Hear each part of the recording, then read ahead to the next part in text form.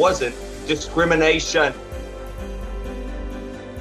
And you have the nerve, you have the nerve to sit there on your high horse and preach to these bottom-feeding dwellers who sit in the chat room like Alliance Blog, who's been doing this for over a decade and still only got 2,000 followers. Yeah, I see you. You're a jabroni and a ham sandwich, and I don't want to hear from you ever again about what the NWA is supposed to do. This is what pro wrestling is supposed to be. This is what the NWA is supposed to be. No. You don't tell anyone what the NWA is supposed to be, and you certainly don't lecture me about what the NWA is supposed to be. I made the NWA.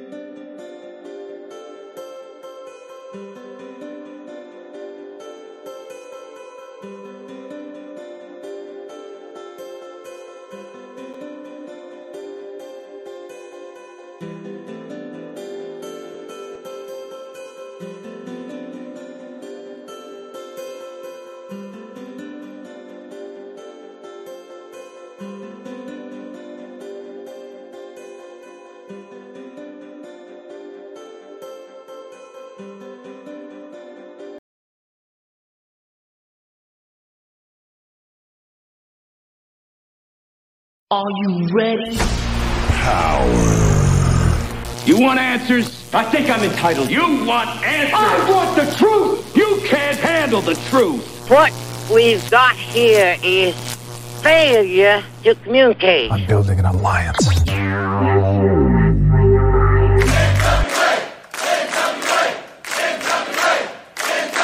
God bless the internet. Okay, let's party. It's showtime. It's time for the Alliance Guys podcast with your hosts Kevin Frazier, Jaden, DKM, and J. Cal. What is up, everybody? Welcome to the Alliance Guys podcast. Now, I'm not alone. No, I got my buddy right here. Welcome to the Alliance Guys podcast. Is that a tea? Yeah, a small tea. Yes, it is. This is your home for the news and información para los National Wrestling Alliance. My name is J. Cal. With me, of course, is my good friend, Mr. DKM. And we're here every Thursday night to talk to you about the National Wrestling Alliance. We're going to talk NWA USA. We're going to talk NWA POWERRR. We're also going to talk about this pay-per-view, Always Ready, and so much more. But Mr. DKM, how are you this evening? How are you doing, pal? Well, I'm fat, so I guess I'm happy. That ain't true, man, because I'm fat and miserable. Well, whose fault is that? Is that my fault or no? 100% banana. I know. It's my fault. And why is my microphone all the way over here? Can you guys hear me all right? Do I sound? Is this better? Is this better or worse? No, we don't really listen to you, so. See, me and Media M5, we're in this together, man. We ain't happy and we's fat. Well, that's not my fault.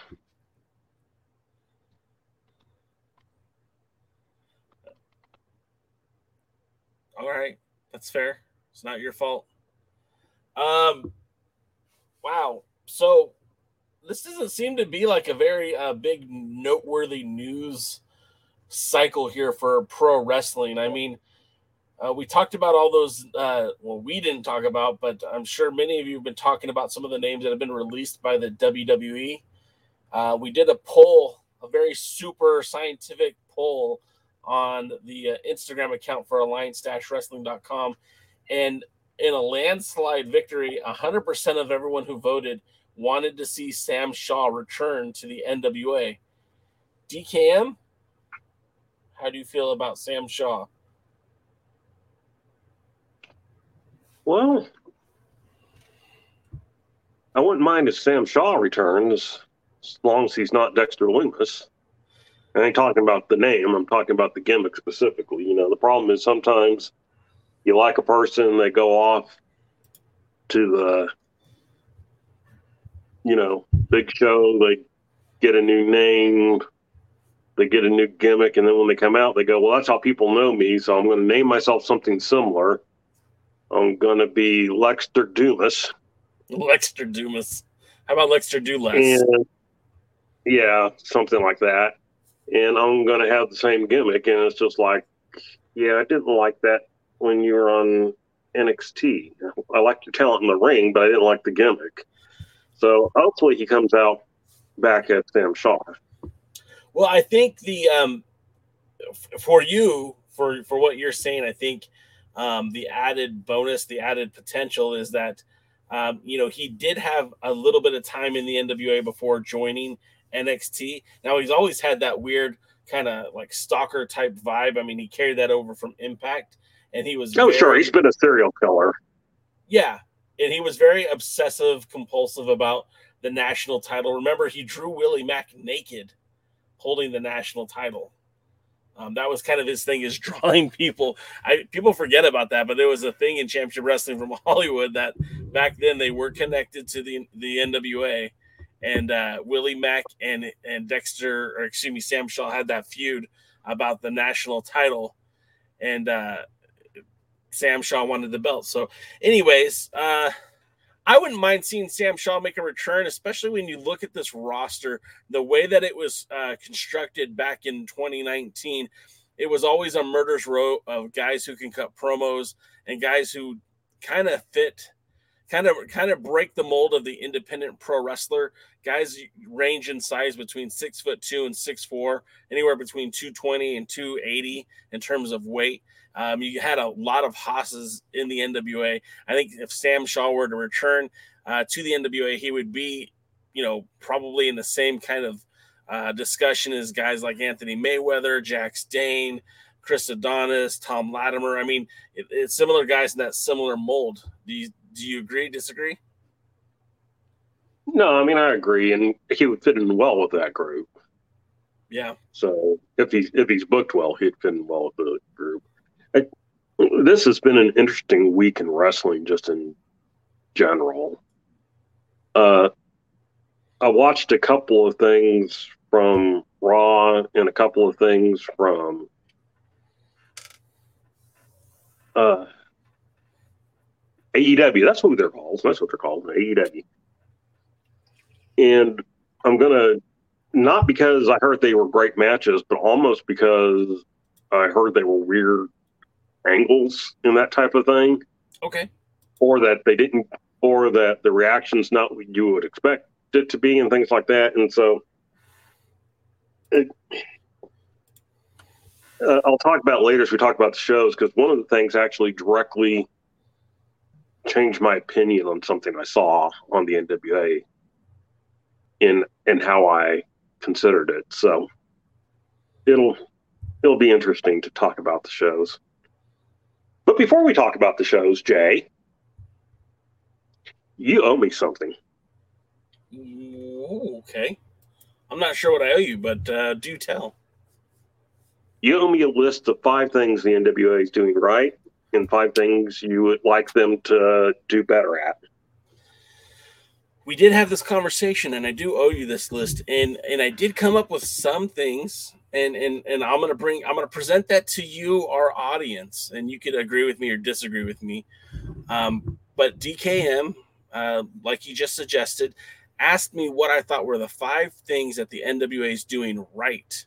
I think you also asked me for 5 things that they're doing wrong.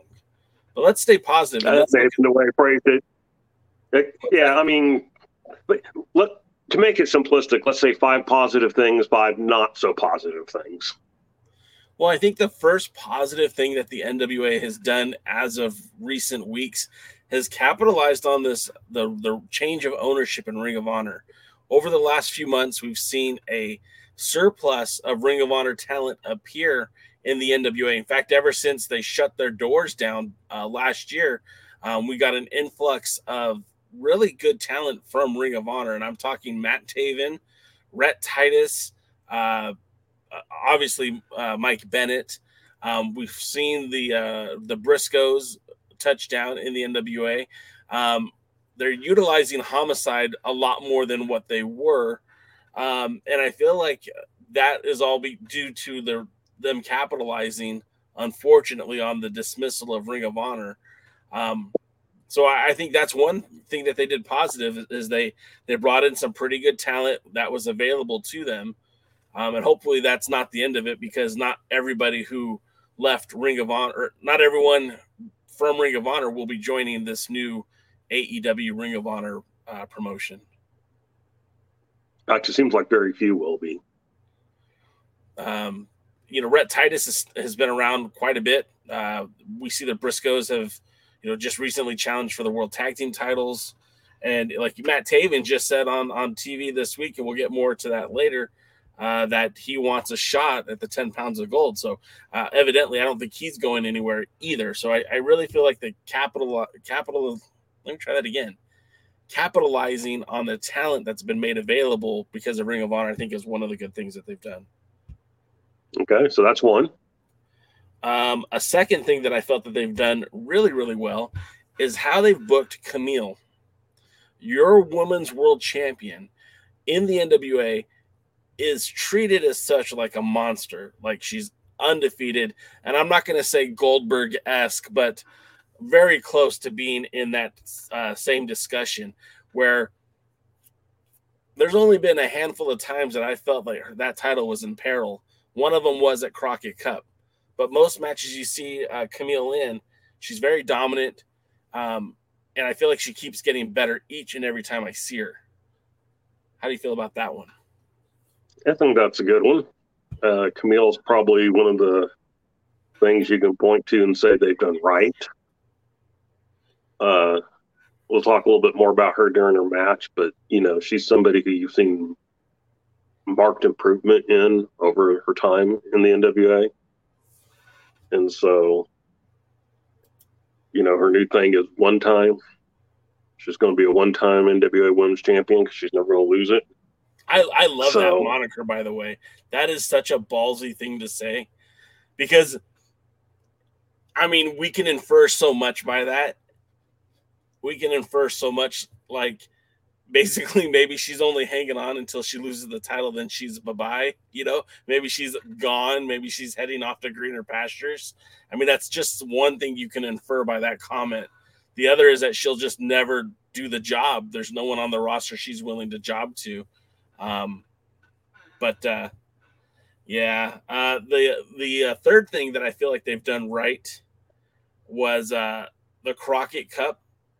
As much as I wanted the Fixers to win the whole thing, putting the tournament championship on the Briscoes, I think was the right move.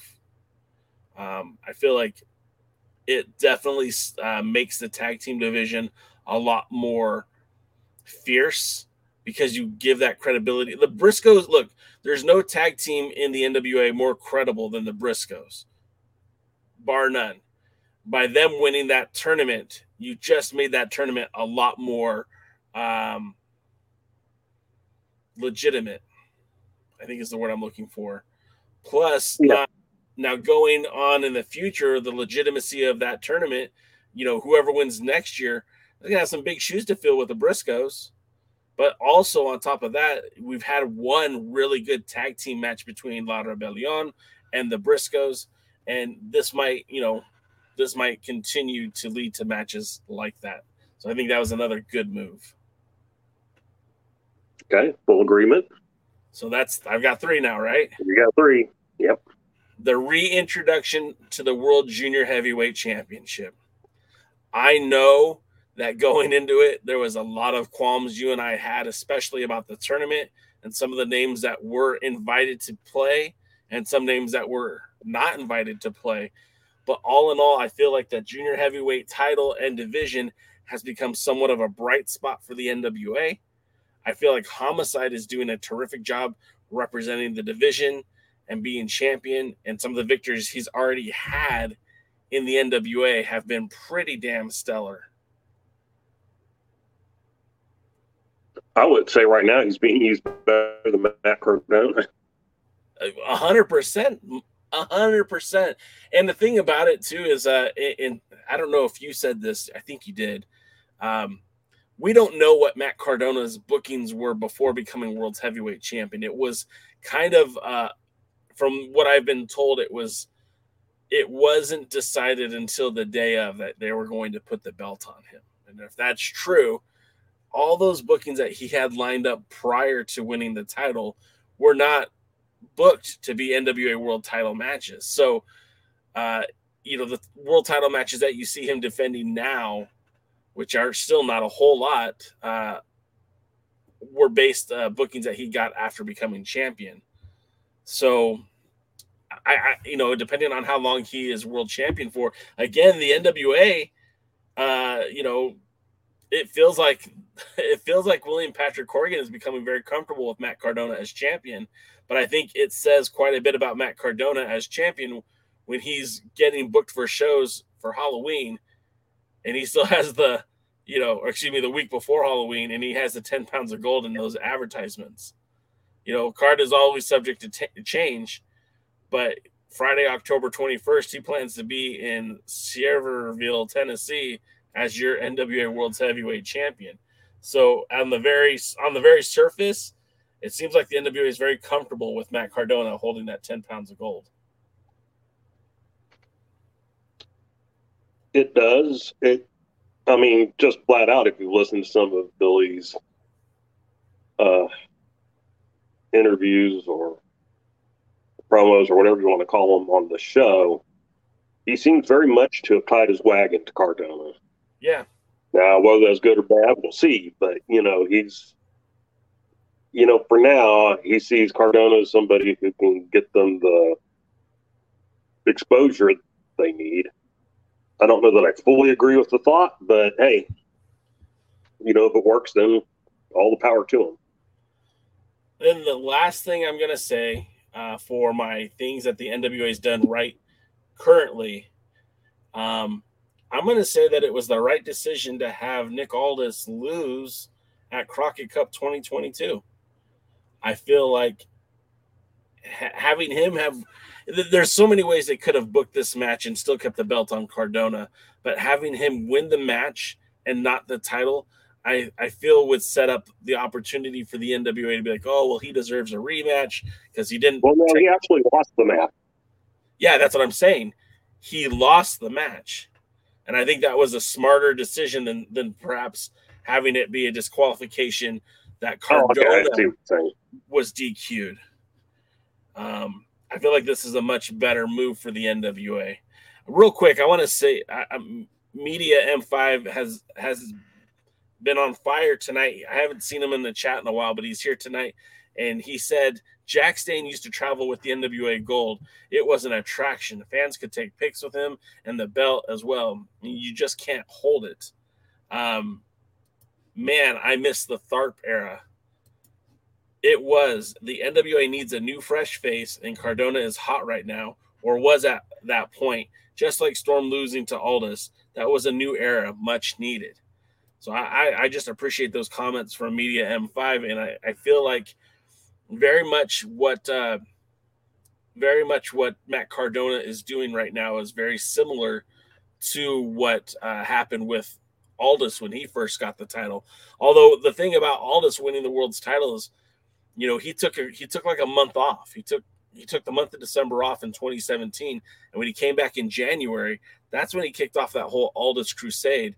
So taking about a month off and then really going full speed representing the NWA, that's what made Aldis's first title reign so special. The matches in the UK where he wrestled about 6 times in a month's time, and then all the matches for Championship Wrestling from Hollywood, and then going to China, and then going to Australia, and then the whole, focus on All In.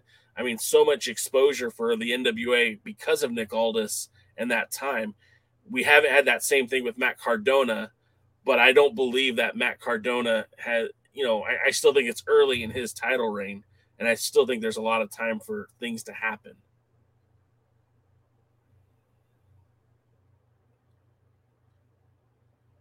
So those are my 5. DK, you look like you're frozen.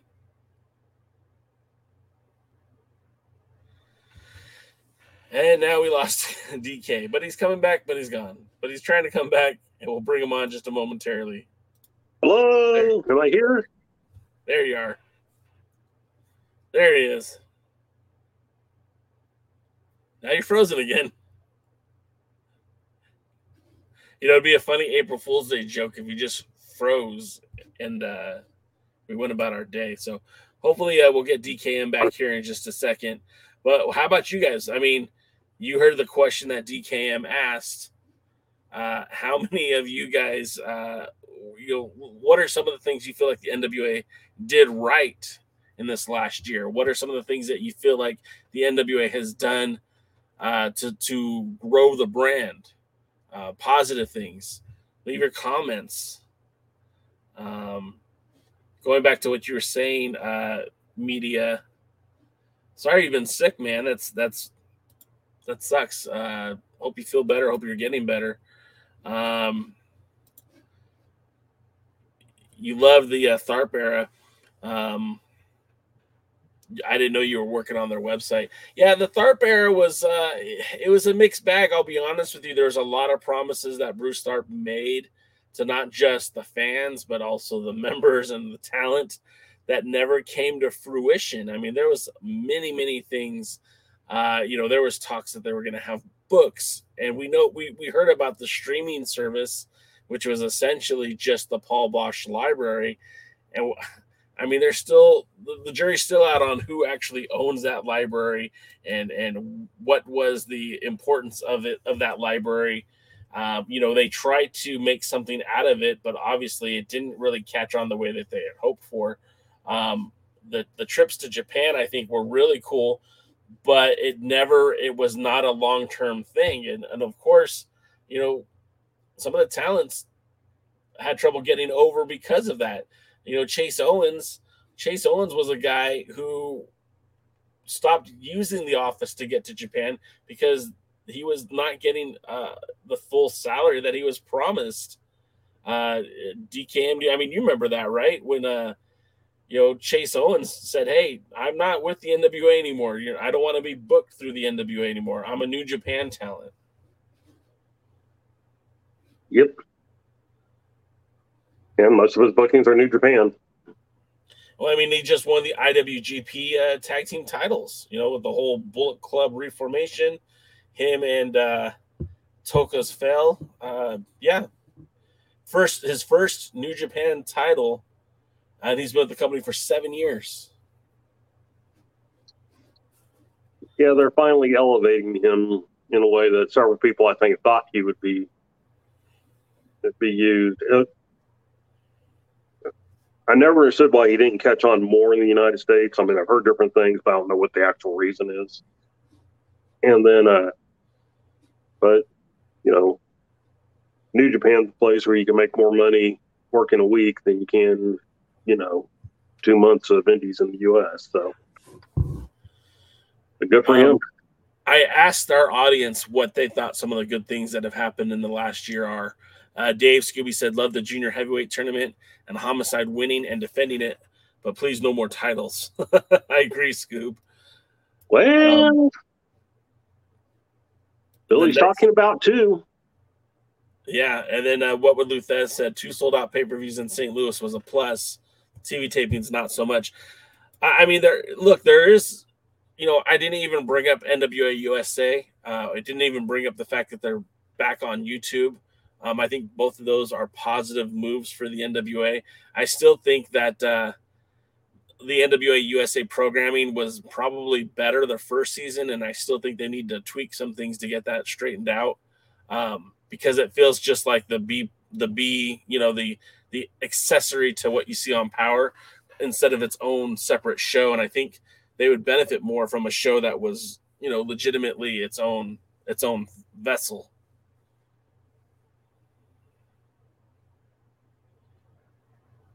All right. So now what are some 5 things that you're not so thrilled about or you want them to improve or they're not doing right or however you want to phrase it? Well, if you're asking my opinion, the first thing I'm going to tell you is that I feel like these quarterly television tapings and pay-per-views are hurting the company. I feel like there's so many wrestling promotions with television at this point that do monthly TV tapings and are able to facilitate programming, 4 weeks of tapings and one taping a month and get 4 weeks of television.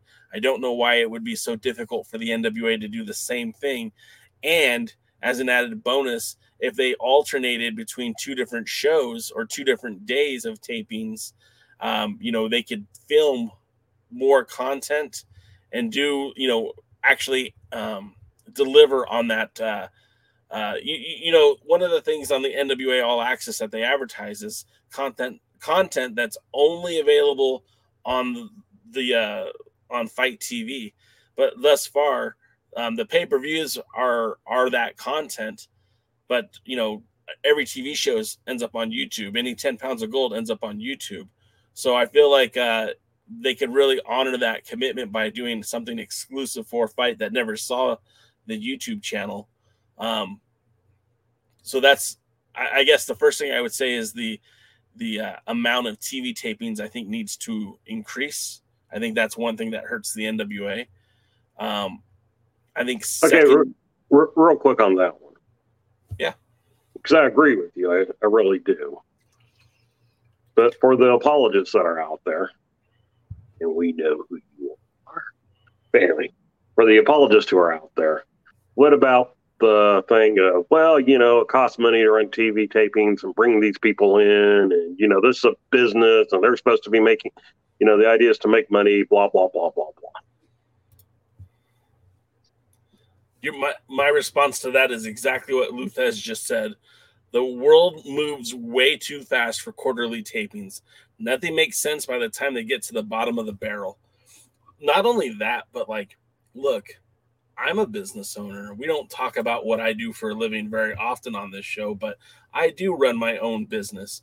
And there's a big chunk of what I do is reinvesting the money that I make into my business right back into the business. And over the last course of 3 years, 4 years, I've probably put another $100,000 back into my business to grow my business. Now, I don't know what Billy's spending on his television production. One time I was told that it's about $10,000 an hour of TV to do studio television. That's what I was told a few years ago. And that could be 100% true. And I'm sure there's not that same kind of ROI available from YouTube. I'm sure they're not making that kind of money to offset those costs.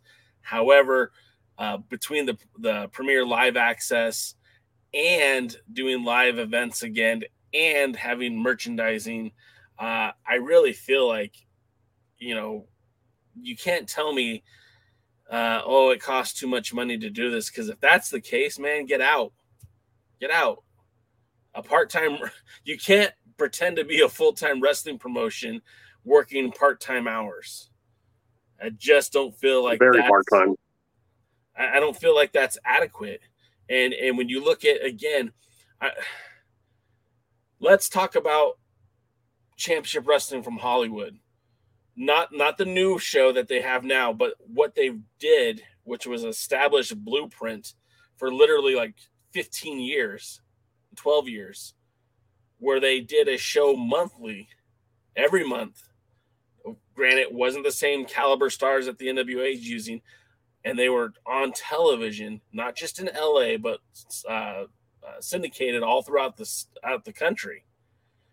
If they could find a way to do that and make that profitable, are you telling me that the NWA, a legacy brand that dates back to 1948, that gets paid to be on Fight TV, that gets paid for their content on YouTube, can't find a way to make that work? If they can't, then they need to start hiring some better people and firing some of the people that are running it, because it just doesn't make sense.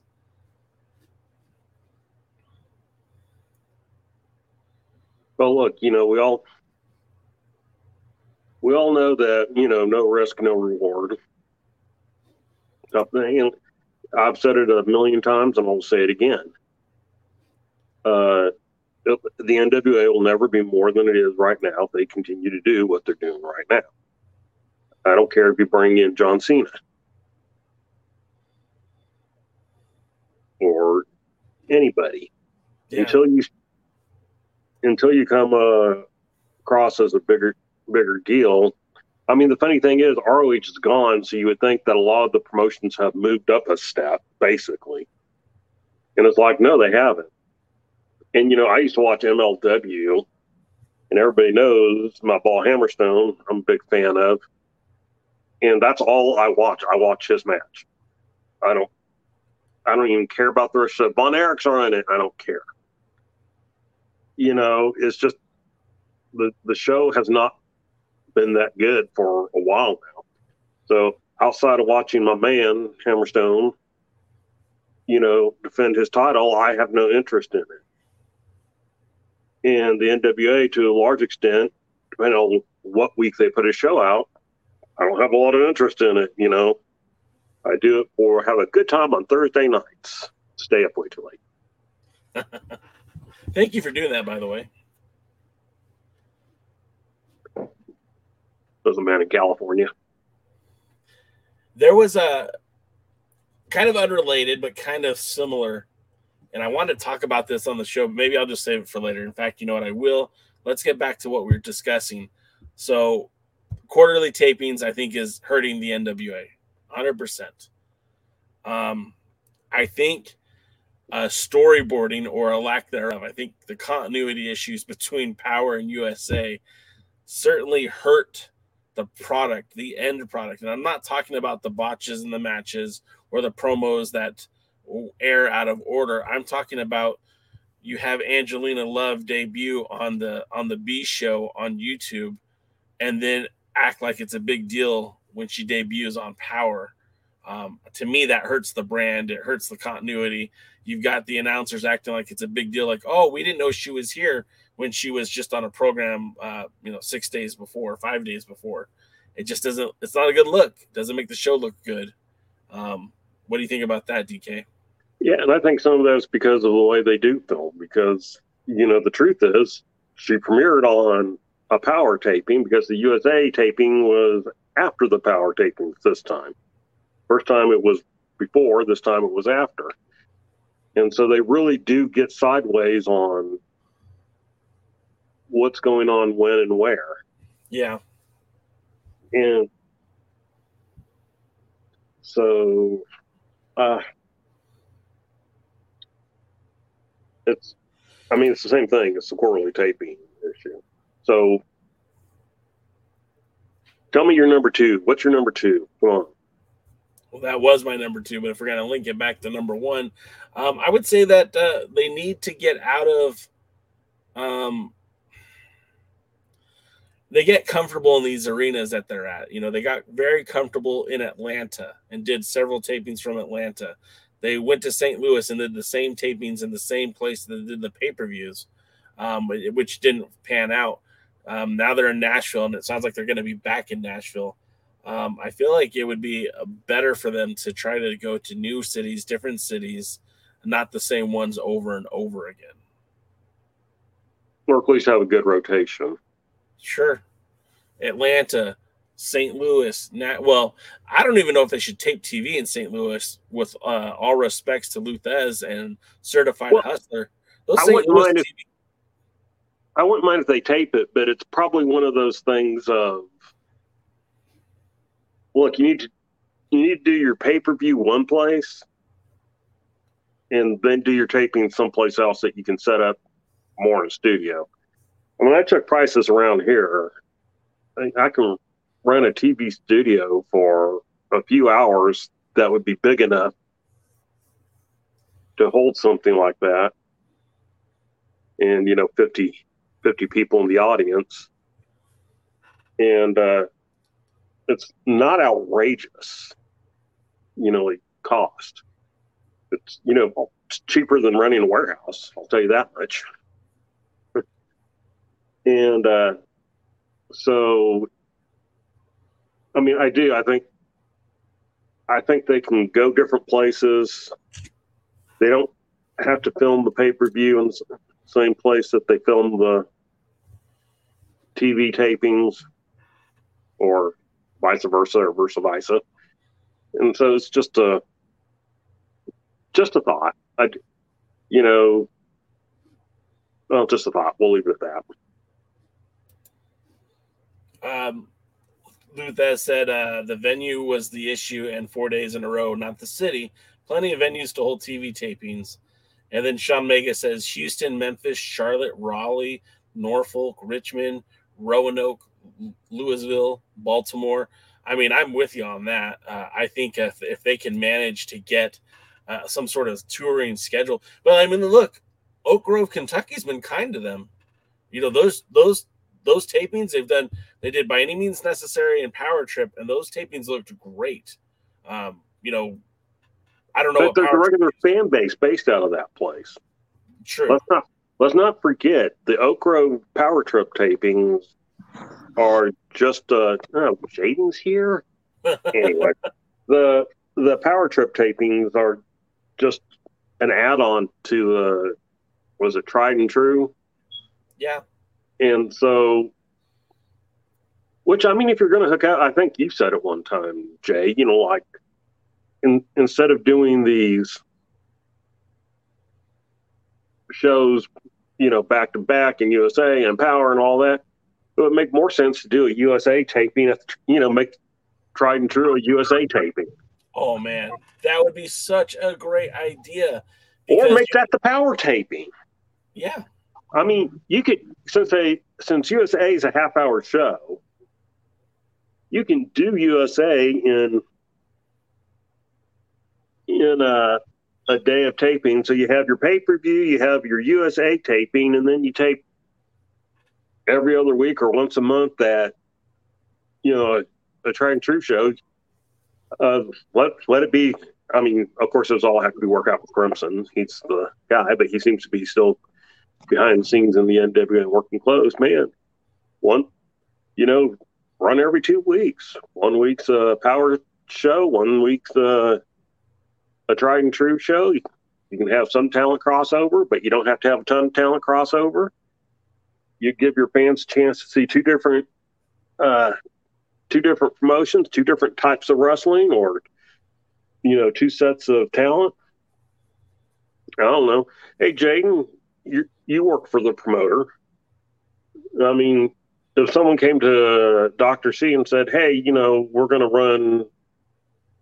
run monthly, or, you know, this thing, and would you like to alternate every couple of weeks with us? Would you consider that? Is it something you think about? I don't know. Dr. Z's cheap. You don't have to spend any money. So I'm not sure. So if you want to spend money, and running events are hard. Running monthly is tough, let alone running weekly or bi-weekly or even quarterly. It's tough. Do you think it would help if they were two different types of shows? Oh, yeah, because the one they're doing now, they're splitting into two, isn't any good. So maybe they'll have twice the chance of actually being decent. Plus, it's kind of almost like, I don't know, maybe if they have affiliates or promotions as part of a National Wrestling Alliance, maybe an alliance of a couple different promotions, maybe they all could run and give something slightly better or slightly different. And that way there could be a whole lot of NWA that they could record and maybe make TV out of. And just a thought. I mean, and as you're saying this, right? And as you're saying this, I'm thinking, gosh, you know, Wildcat Sports out in New Orleans, right? Louisiana, maybe not New Orleans, but Louisiana, you know, previously associated with the NWA. Luke Hawk is the proprietor of said company. Certainly could figure out a way to partner up with the NWA to record some matches.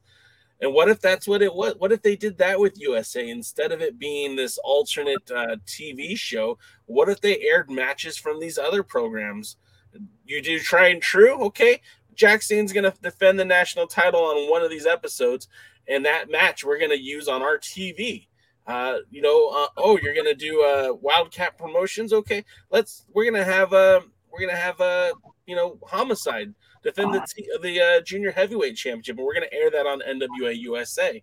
And in doing that, you would have such fresh content, and those shows will become more like you need to see them.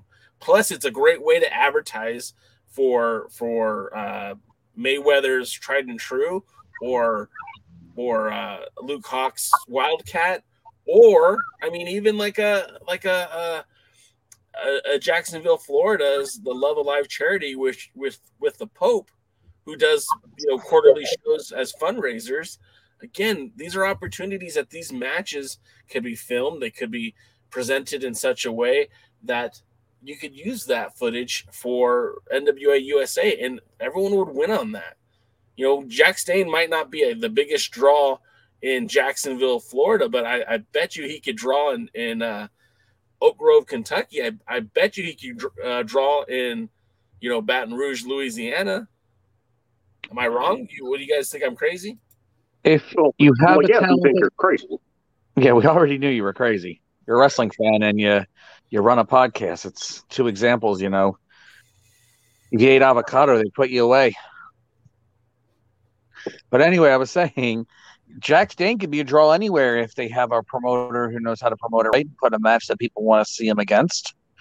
I mean, people love seeing Daredevil Dave Dahl. Unfortunately, they love seeing him get his ass kicked, but still, they pay to do it. If you can, some people will pay to do anything. Just ask Jeffrey Epstein, even if he didn't hang himself. He didn't hang himself. Anyway.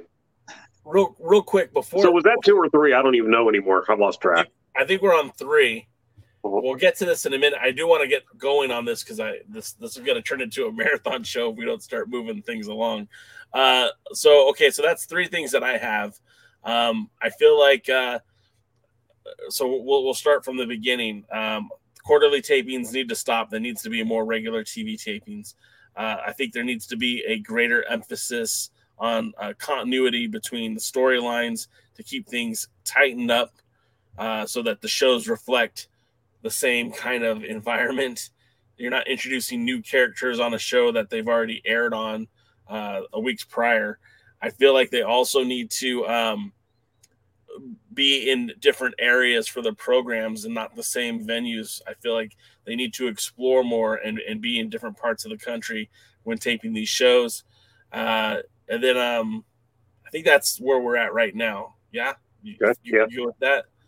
So then I think the other thing is they need to do something with the champions that they have. Tyrus has not defended that title. I don't care what Gary Horn said in the Discord chat. We all know he's defended that title 4 or 5 times now, and which they just said on this episode of Power. The title's become stagnant. It's not interesting. I've got this beautiful belt. A really nice person gave me this title belt right here, and it sits here. And I defend my title as much as Tyrus does. You do. It's been on. It's featured on a weekly podcast as much as Tyrus features it on Fox News. It's not a big deal for him to have that title. It's not. It's almost meaningless at this point, and it gets every day that he hasn't defended it. It just slowly loses its value. Whereas I had the same problem with Adonis being national champion. You got Jack Stane, who's now champion and defending it. Oh, now the national title feels important again, but that the TV title hasn't felt important in quite some time. I personally can't wait for Piper to do her heel turn and take that title away from you, Jay. Oh, she's already hit me with it twice, so it's coming. New champ soon. Coconut. So then with that being said, so that's 4, and then the 5th one I think.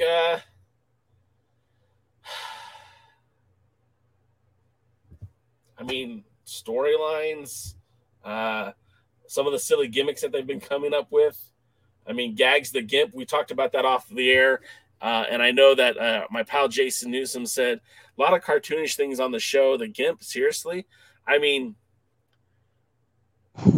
that character came into fruition, and that's the perfect type of character that would be enhancement. Like, that's the type of person that should be beaten up and lose because they're in a mask. You're not hurting the credibility of a certain performer because they're masked. But then that person wasn't winning anyway.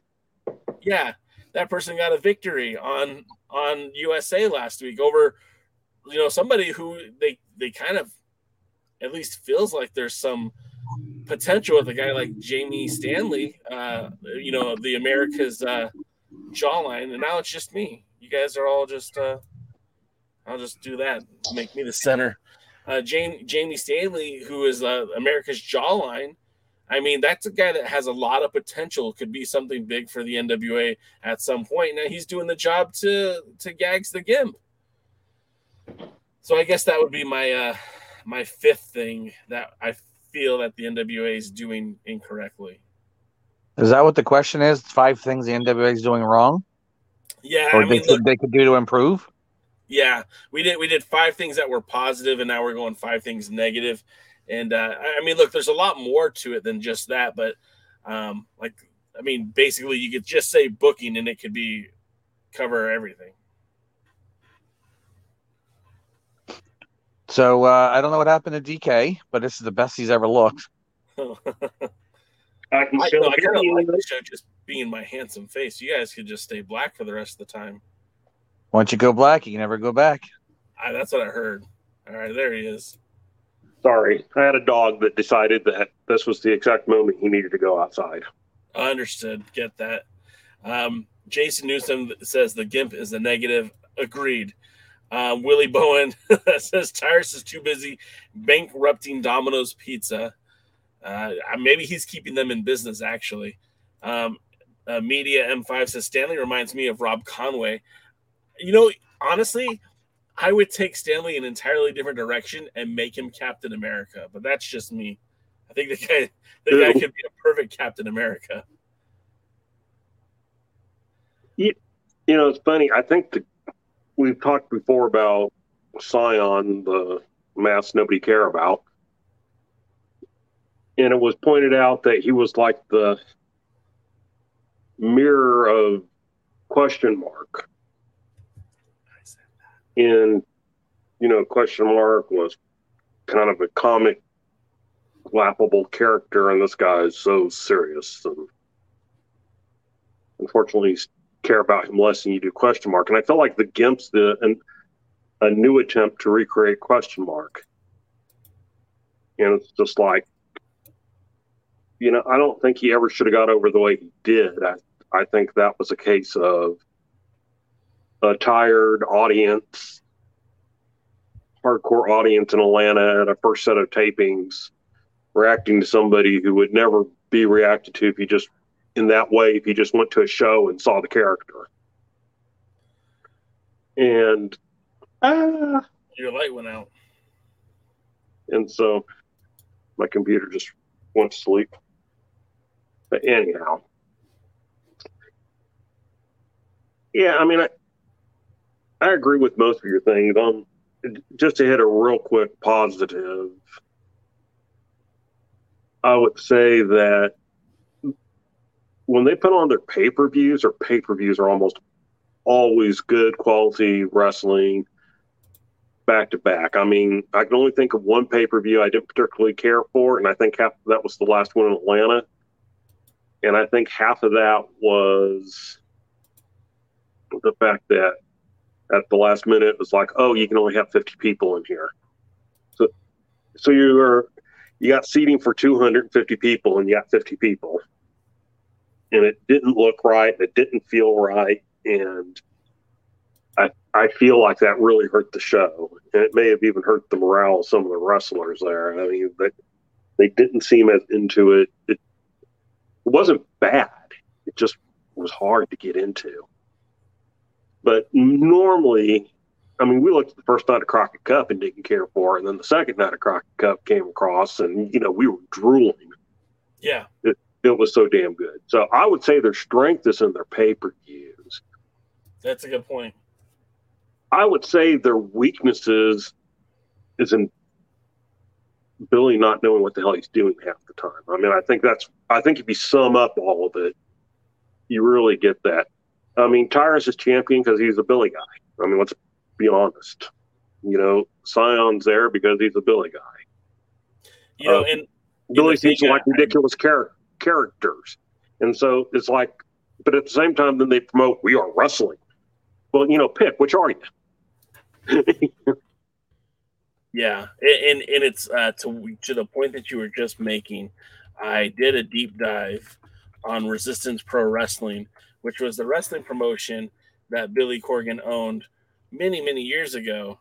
And they started putting up a lot of their matches on their YouTube channel, and I'm going to put the link here in the channel so you guys could check it out later if you choose to, or you can even watch it now if you want. But if you start looking at some of those faces, like Robert King, the referee, was a promo guy. He was like a manager for the company. Harry Smith was involved there. Mecha Wolf was involved there. Scion was involved there. All these guys who just seemingly appeared in the NWA, Marche Rocket, a lot of those guys came direct from Chicago by way of Resistance Pro Wrestling. And it's interesting to me to see how many of those guys came from there and how many of them are still being featured in the NWA.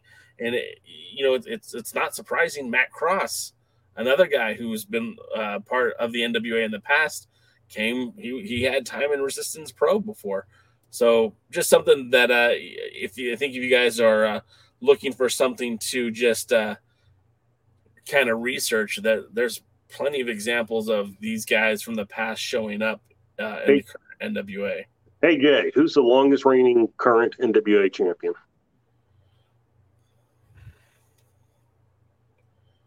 I guess you would have to say the Hex. No? Nope. Tyrus, right?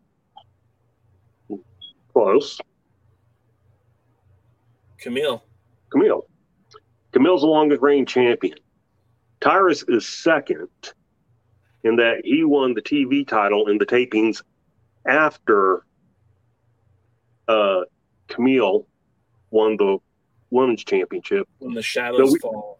So we don't really know exactly when he won the title because he won it towards the end of the tapings. Right. So, but yeah, I mean, he's only like a couple of days behind her in title rank.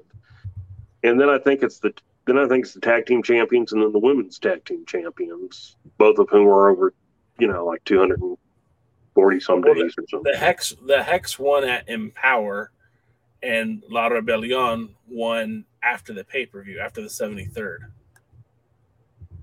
I think. Don't make a liar out of me. I don't know. I'm not trying to. I'm just saying I don't know. But they are close. Real quick, Sean Mega asked this question, and I'm kind of curious to hear it too. So I'm going to post it now.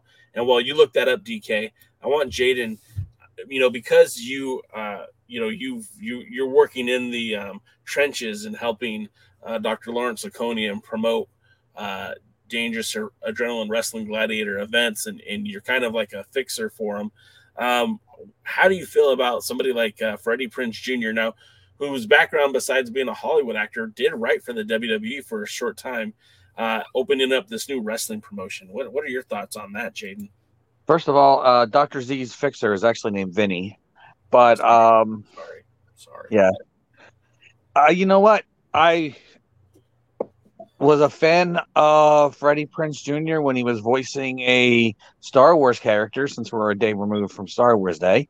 Really liked him as Caleb Dune.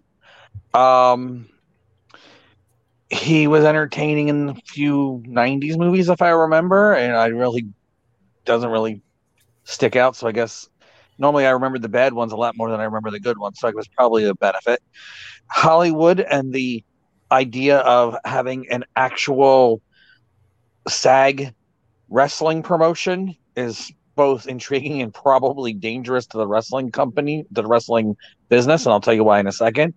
But he's a Hollywood guy who is a wrestling fan, who has some good things that may be positives to the business, but if he's going to run a promotion, I really hope he has somebody who knows what he's doing running the booking, and not a booking committee, a booker, somebody who actually knows what they're doing, not a Mark who likes to play with wrestlers and decides that he's going to become a promoter, not a guy who thinks because he reads newsletters, hell, not even a guy who writes newsletters and thinks he knows anything about wrestling, an actual somebody who knows how to put together matches, how to accentuate styles, how to make unique matchups and storylines, and keeping it simple, and don't do 94 ladder match on a scaffold with a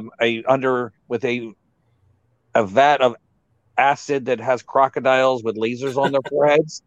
Nothing stupid. I'm so tired of wrestling promoters having all these multi-man matches and unusual stipulations for no reason other than they think it's cool, and people who don't know anything about wrestling pretending they think they do and putting up stuff that just makes anybody who knows anything about wrestling who's trying to promote it makes their life so much more difficult. And don't know the rules to a Texas death match. Yeah. And that's not just the billionaires. That's the local guys that pay guys hot dogs and a handshake, too. That seems to be everywhere. Unless there is really a major build-up for it. If you book a three-way dance or a four-way ladder match or whatever it is, it's just a sign you don't know what you're doing. And booking, to quote Jim Cornette. Yeah. It's just stupid shit, and that's what I'm afraid we're going to see. Now, the reason I think that SAG is going to make it difficult, even though I know it's going to be great for wrestlers to get health insurance and everything else, if the Screen Actors Guild gets into wrestling, the wrestlers will be unlikely to do what needs to do to draw money, and will spend a lot more time worrying about characters instead of gimmicks. The worst thing in the wrestling world is wrestling's having characters. This isn't a scripted drama. It never really should have been. It's guys with gimmicks that are extensions of themselves basically going out there and beating the crap out of each other to try to make money. Now you got Shakespearean thespians, and they're going to be cutting Cody Rhodes style of promos that are not entertaining and not realistic and just scripted garbage. Where do I find those guys at? Are you looking for bookers? Are you looking for bookers? There's not a lot left, and unfortunately, they're all dying and they're really, really, really old. Right now, if you can't find a booker, take somebody and find the few that are out there that might be around, and just have them sit under the tree of woe or the tree of knowledge or whatever. Just sit there and listen and have them show how to do it. And then, honestly, the only real way to do it, this is what sucks too. The only real way to do it is have somebody run a wrestling card where the people on the card are getting paid based on what the crowd is, and then have them do it, and then have somebody who knows what they're doing, saying what they did right, saying what they did wrong, have them actually listening and not having an ego trip and learning from it. Because unfortunately, the people that can do it probably won't. So yeah, just have to find a way to listen and try to get as much information as possible and figure this out. You know how Gary Hart became Booker in Dallas? I didn't hear you. What was that, DK? Do you know how Gary Hart became the Booker in Dallas? From working with Fritz for so long? He went to Fritz. Dallas was a notoriously bad draw. People don't realize that. But Texas wrestling was Houston, San Antonio, Corpus. Dallas was actually a pretty bad draw, and they were only drawing like 1,000 people on Friday nights. And Gary Hart went to Fritz and said, make me the Booker in Dallas, because at this time the way wrestling territories worked is that there was basically each town had its own booker, its own promoter. And so, they would just get the show. They would call the booking office and ask for wrestlers. And then you pay a fee for that. And then if you wanted them to book the show, then they would, you'd pay a bigger fee. A lot of people don't know that Gary Hart booked a lot of the Houston wrestling in the late 70s, mid to late 70s. But he went to Fritz to get Dallas. They're drawing about 1,000 people. He goes, for every 500 or something that I increase the crowd, give me $100. So for every 500 people, give me 100 or give me whatever. And so that's how he started. And so it was one of those, Fritz had nothing to lose. You don't draw anymore or whatever, I'm not paying. Basically is the way it worked. And, Gary found a way to make a lot of money, and then he became the booker for Fritz. Do you think in modern wrestling, if wrestlers got paid on the house, they didn't get guaranteed money, do you think they would be doing a lot of the things they're doing now, or do you think they would be trying to do things to actually try to get more people in the crowd? I think you have to be careful in the sense that I think they might try to do too much to impress the crowd and have that backfire on them. But I think if we say,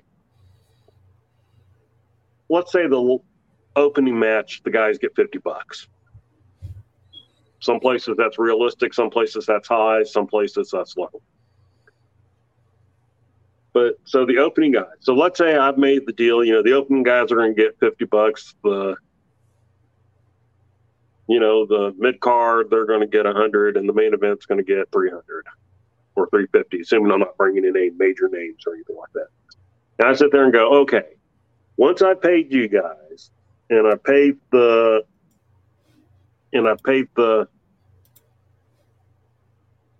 rest of my expenses. Yeah. I'm going to take 50% of my leftover profits. I'm going to invest 50% back in the company, and I'm going to split the other 50%, with you guys based on the same percentage of what you were earning on the card. So if my salary total was, you were making 10% of the thing, and my salary total, then I'm going to give you 10% of that profit that I made, of that half the profit I made. I think if you can do something like that, then you would get guys who would sit there and go, okay, how do we get these shows up? How do we get the attendance up? What do we need to do to perform, and make some money? I do think that would work. But again, if you're offering a guy a hot dog and handshake, or there's a hot dog, there's a drink, and there's chips, and you can have 2 out of 3, you're not going to get a lot of motivation out of these people. No. So let's and both of those are realistic. But now that we've talked about this, and it's already like 8:20 or something, hey Jay, did you watch either of the shows? Jay or Jaden? Jay. Yes, I watched both shows, and I've starting to feel like maybe USA is becoming a chore to watch, which is sad because Jack Stain is one of my favorite guys on the roster, and the show is not an easy watch like it was. Have you noticed that, or is it just me?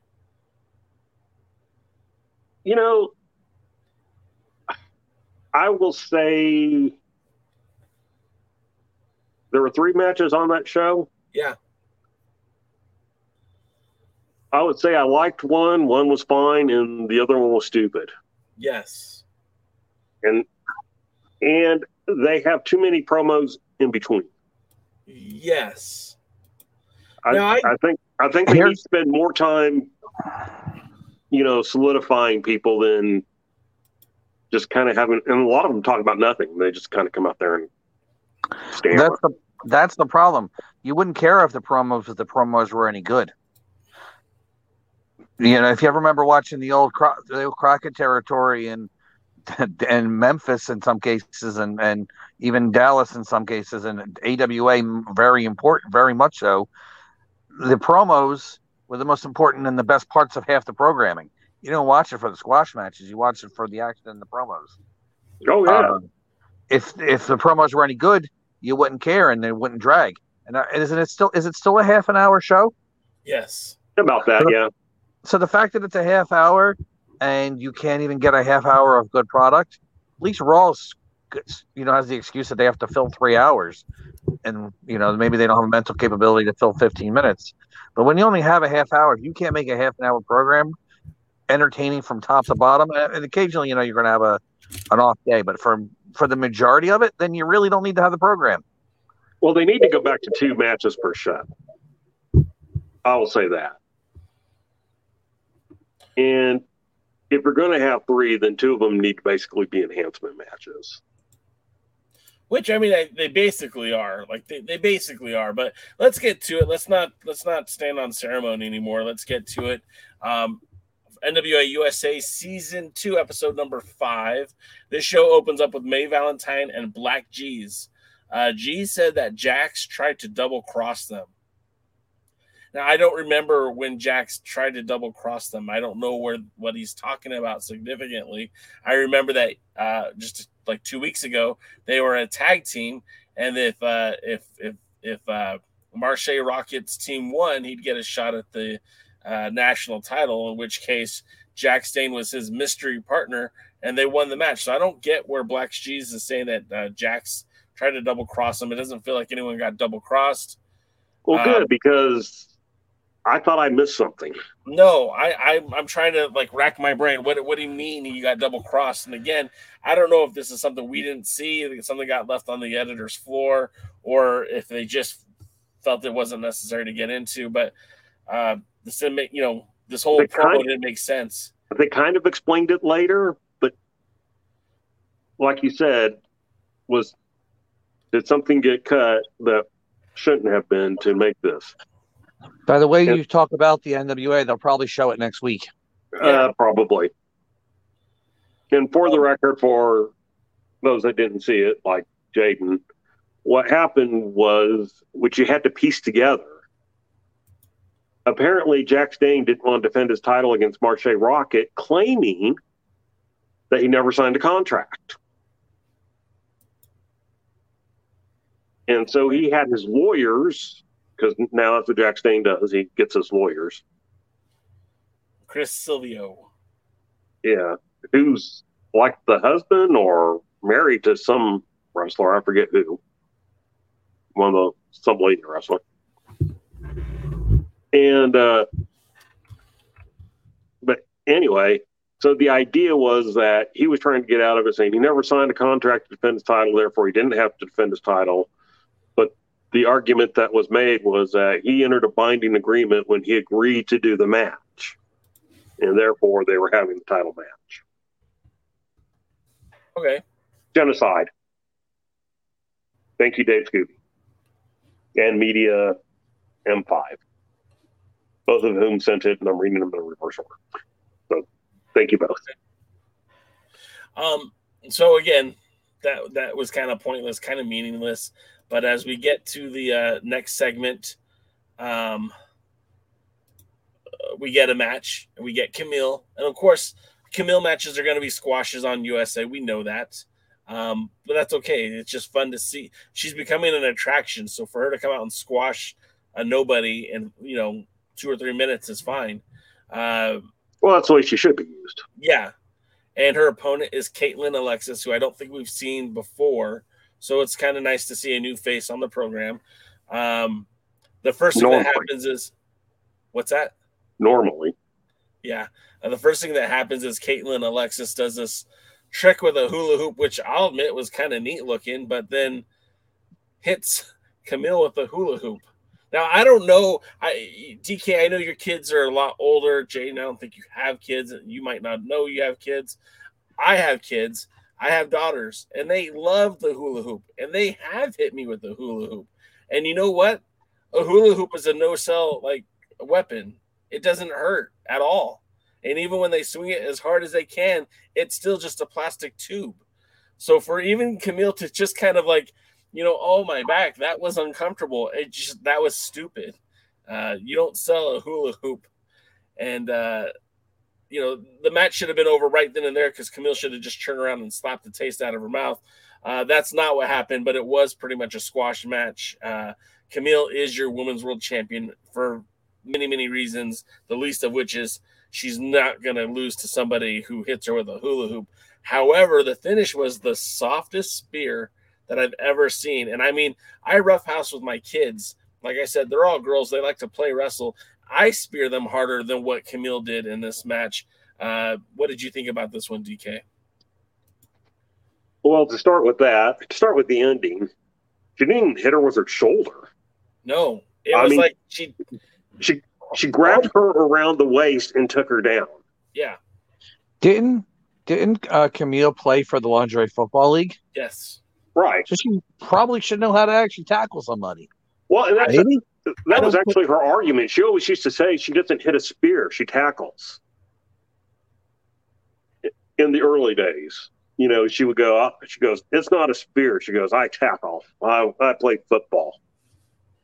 With the idea being that in a spear you go off your feet, and she just runs and tackles them. But yeah, I mean, I've seen her spear people where you go, "Holy shit!" But this one was kind of like, you know, "Here, honey, I don't want to hurt you. So when I grab you around your waist, you fall down." And it was weak looking. And what'd you say the other girl's name was? Her name was Caitlin Alexis. Yeah, Caitlin Alexis, sure. She got more offense in than she should have. Yes. And even though it was basically a squash. Yep.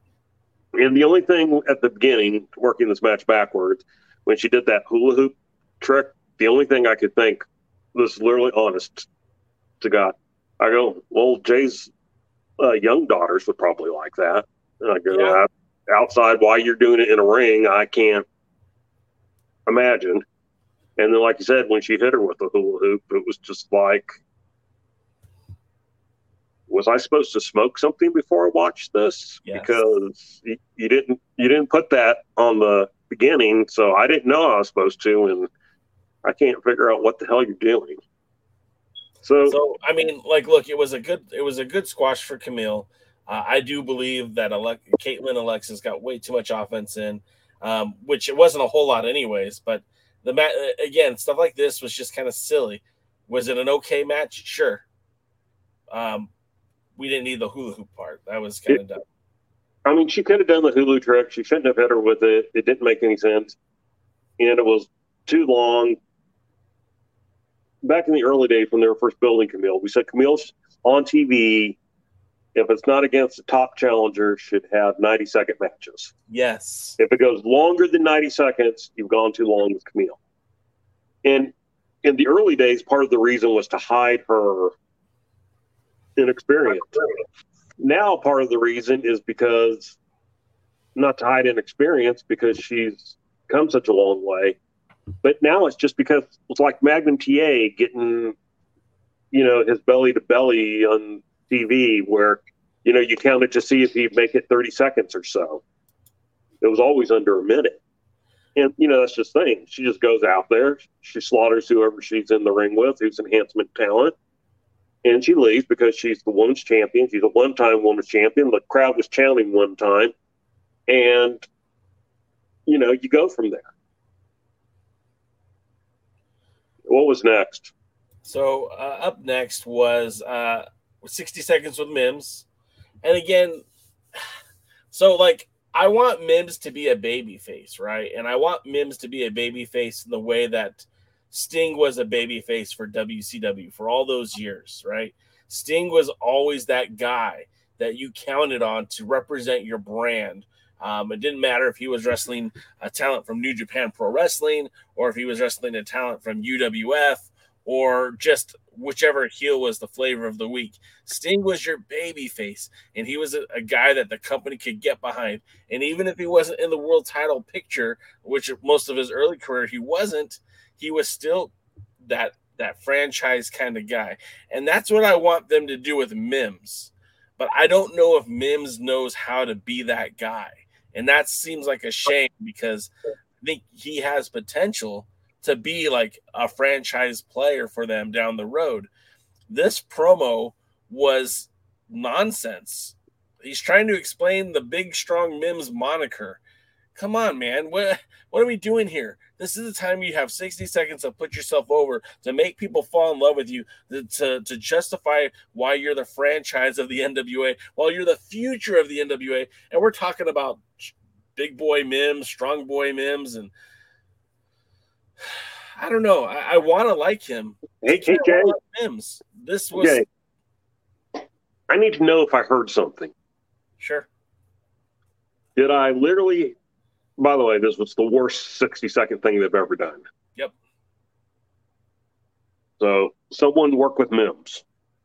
I like Mims. Someone take him aside. This should have been reshot. Honestly, it should have. But I think I heard this, and you'll have to answer and tell me if it's true or not. I think I heard him say big ass, strong ass, Mims without the ass. Or no ass, or something like that. And I literally did not hear anything after that. I just sat there and go, who let this poor guy just twist in the wind like that? And then they aired it. You know what I mean? Like, not only did they take the time to shoot this, but then they said, yeah, this is good. We'll put it on TV. If Adam Pearce had been there, are you telling me that Adam Pearce, when he said that, wouldn't have said, stop right now, or Bill Moody, or anybody, or Jaden, or me, or anybody, Jay even. I'm telling you. He would have said, stop right now. What the hell are you saying? I'm telling you, as someone who has watched lots of these promos, not 60 seconds, but a lot of promos cut from many times being at Championship Wrestling from Hollywood. There's someone there who would say, no, that's what are you doing? That's stupid. Start over. Whether it be Nick Bonanno, whether it be Stu Stone, whether it be Dave Marquez, whether it be Adam Pearce, whether it be Joey Ryan, they would not have let this air. This was dumb. And there's got to be someone there to filter this, saying this doesn't make sense. We're trying to put him over as a babyface. What we're getting is just silly, and it doesn't work. It's not silly like, haha, I like Mims, he's funny. No, it was like, dude, you're a grown-ass man. Why are you talking like a kid?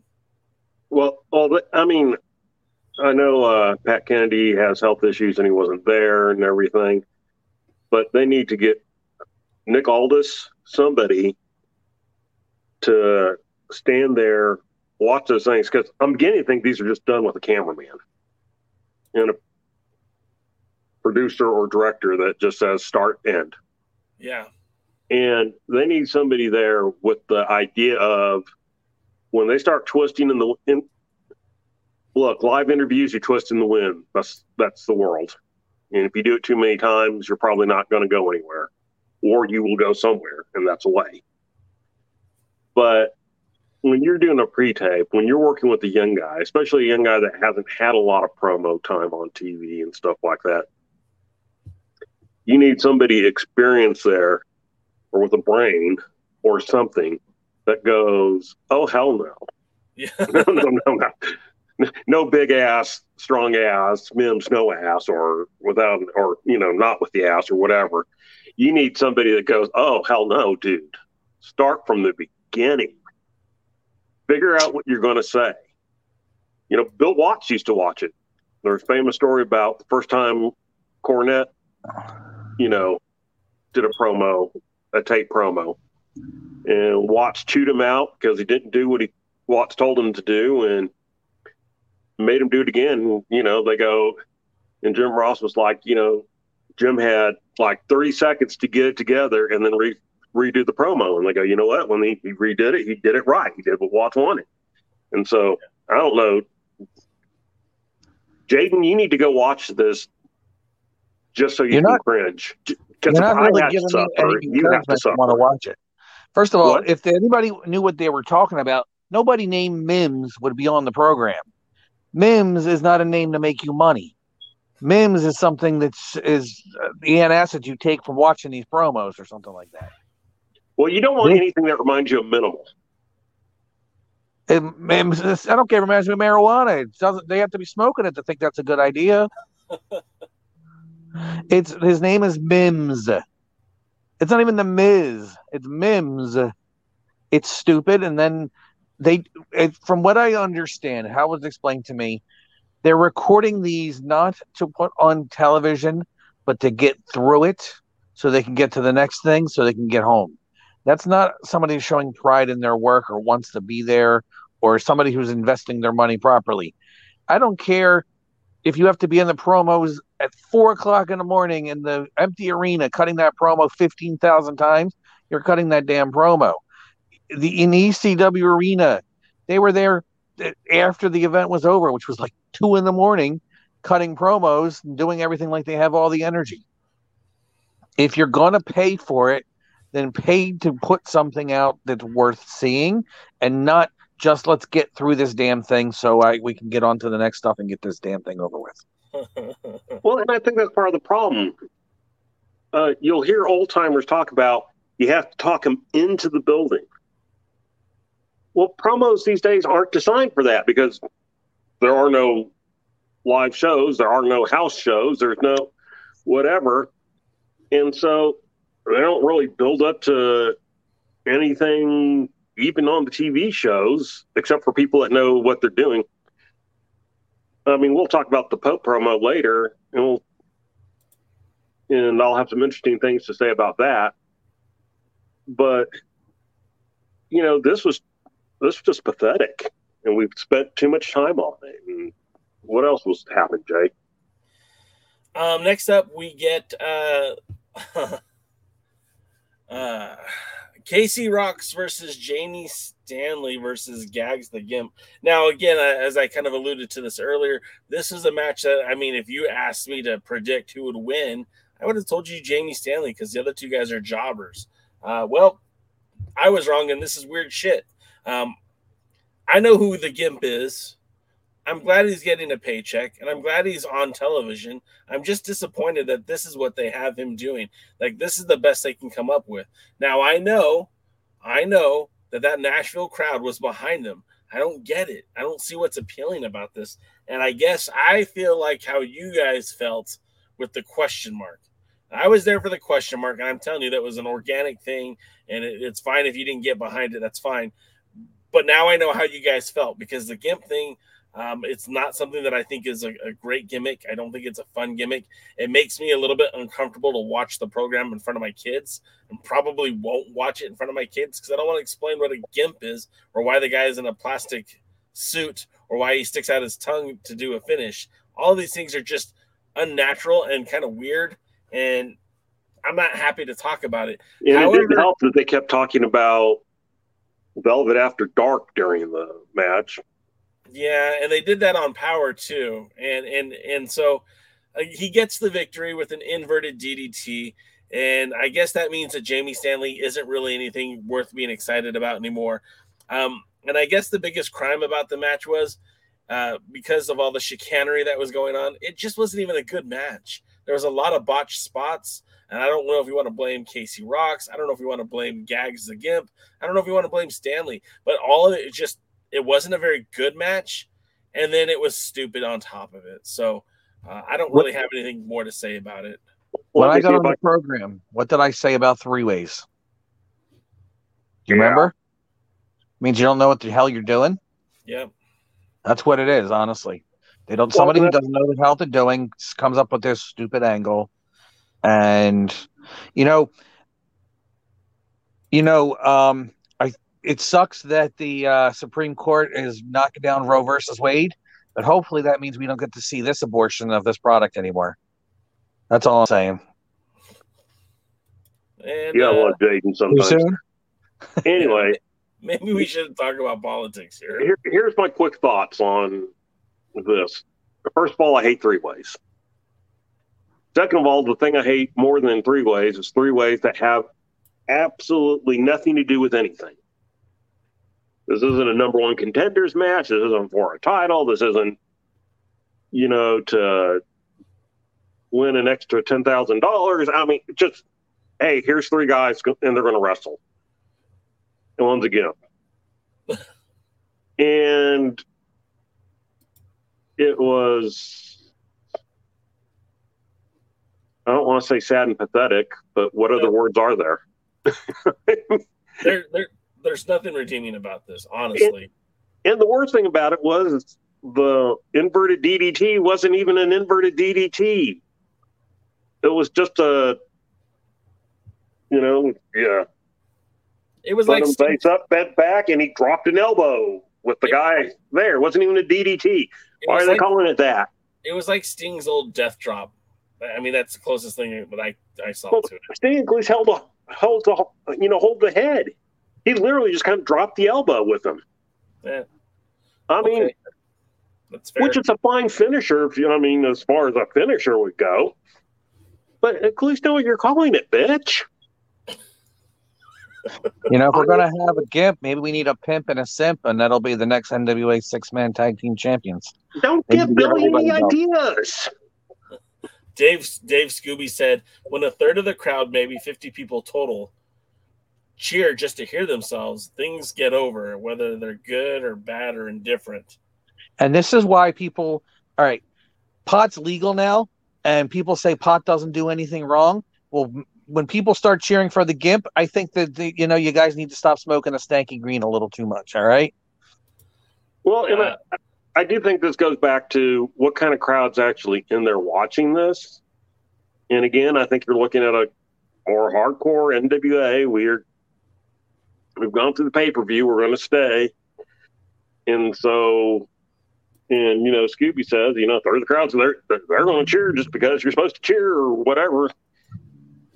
And, Kevin pointed this out a few times with the crowds, that they seem to clap at the right times, cheer at the right times, and by right times, he means like what the people running the show would want. And it's just, it's stupid. And so here's my question. Is the gimp a heel or a face? They don't even know at this point. Exactly. That's my very point. He didn't even come out with Father James Mitchell. Let that sink in.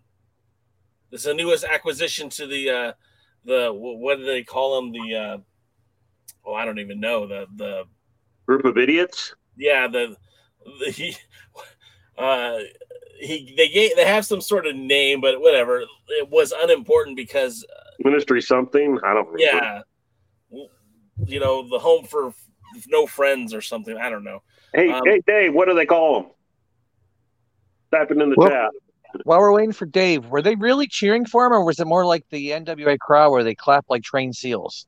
No, this was because this happened with the Ill-Begotten as well. And I think DK might be okay with the dog. Good. The Ill-Begotten got over there too, and that was weird because again they did like a heel on heel match, and when they do that, the heel, undoubtedly one of the heels is going to get cheered, which isn't always a bad thing. But like this is the multiple time, like you put Jamie Stanley in this match, who's a heel, but he's a good heel. He's an interesting wrestler. He's a talented wrestler. That's a nice looking belt you got there, DK. Yes, it is. Every now and then I just got to show off. And so you put one heel in the ring with another heel, and inadvertently one of them is going to get cheered. But I think maybe they would have preferred Stanley to get cheered. I don't know. I don't even know anymore. Well, I figured the guy with the hair was the one that was supposed to be the face. JC Rocks? Sure. That's how big of an impression he made on me. Well, the Miserably Faithful, that's the name of the group. So thank you, Dave Scooby. All right, you know what? They are miserable. We've given it more time than it deserves. So let's move on to the next thing. And that's May Valentine in the back with Colby Corino. May asks why Colby is afraid to wrestle Kerry. And I love the heel work here. This is one of the highlights of the show. Colby gets it, man. And his promos are getting there. I feel like I'm seeing an improvement week in and week out. He's not afraid to wrestle Kerry Morton. He's just already beaten him, and he doesn't want to squash that kid. You know, what's that going to do for him, squashing somebody he's already beaten? Then he brings up, do you know what my last name means in this business? Which I absolutely love, because that's the kind of person you just hate, that wants to skid by what their parents did. I should know. I'm one of those people. But with that being said, it's such a great heel tactic. You know what my name means in this business, and he wants to wrestle Ricky, but he says, "Look, Ricky wants to wrestle me, but he's got to earn it like the old-fashioned way." So tell him if he can beat Wrecking Ball Legursky, he can have a shot at Colby Corino. I just thought this was, maybe my expectations were low, but this was a highlight for me, considering everything else that was so bad. I mean, the promo was good. I didn't necessarily like some of the direction that was going to take things. Like, I really don't want to see Ricky Morton versus Wrecking Ball Legursky. I don't either, but it feels like it's inevitable. It feels like they're going to do it whether we want them to or not. Oh, ain't that the freaking truth? What happened next? Next, we get Tom Latimer at the podium with Kyle Davis, and Latimer looks jacked, man. That dude looks like $1 million. I really wish there was a way that he would get more spotlight in the NWA. Now, I know he was hurt at these tapings. That's why we didn't see a lot of in-ring action. But he calls out Jack Stane, and that's the second guy on the roster now that's calling out Jack Stane for a title match. You got Scion doing it on Twitter. You got Tom Latimer doing it at NWA USA. And that would be a lot of fun, a matchup between those two. I don't think you could deny that. Jaden, we talk about Haas fights here on all the time. Was that a match that you think would be fun to watch? It depends. Styles do make matches, and I'm not sure they have a style that could be conducive to a great match. I'm not you guys. I don't think Latimer's that great. He's okay. He's got a good size and has a cool sounding voice and an accent. He's got some marketability, but I don't think he's that good in the ring. I think, and also, who is he beating? When's the last time he's gotten a win? I can't remember. Don't ask questions like that, Jaden. I mean, I know that's why he's probably against Rhett Titus, so Rhett Titus can make him look like he's actually good and get a win coming up. But I guess that's a start to build him up. But how about a series of wins before you start challenging for a championship? I don't know, maybe simple things. So we'll see. I guess my answer. So just based on what you just mentioned, the last time that Tom Latimer got a singles match victory, you have to go all the way back to December 5th, 2021 against the showstopper Miguel Robles. So, that definitely should solidify him as a number one contender for that national championship. He also defeated Tim Storm on an episode of Power Surge back in October of 2021. But then he had a series of losses to Nick Aldis and a series of tag team losses, whether it be at the Crockett Cup to Gold Rush, the tag team war, they were eliminated. Strictly Business and El Rudo defeated The End and Rodney Mack. But, not a whole lot of victories there. Didn't even get a tag team win over Jack Stane, like him and somebody versus Jack Stane and somebody, and he pins the champ. There's no reason for Jack Stane or any credible championship committee to give Latimer a championship match. Hell, even if he beats Rhett, I love Rhett. Rhett's amazingly talented, and I think the NWA is not stupid for pushing him more. He's never beaten anybody in the NWA. Does he have a win? I think he might have one at a power taping. Yeah, but everything he has like a draw and a bunch of losses, and he should be the guy that there should be a guy that they should be pushing now. All right, maybe when the tapings happened, the Ring of Honor situation was a little up in the air, but he's a free agent. Sign him, push him. Yeah, Titus has a victory over Darius Lockhart, and that's really his only big NWA victory. Outside of that, he has a loss, 2 out of 3 fall loss to Colby Corino and a loss to Austin Aries. And lost the Homicide too, right? What's that? Lost the Homicide too. Yeah, I was just about to say that too. All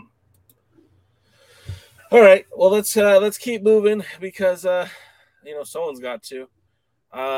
Then we get the national championship match with Marche Rocket versus Jack Stane. Now this, if you're keeping score at home, I believe this is Marche Rocket's first shot at this national championship, but it's been a title he's been chasing since Chris Adonis.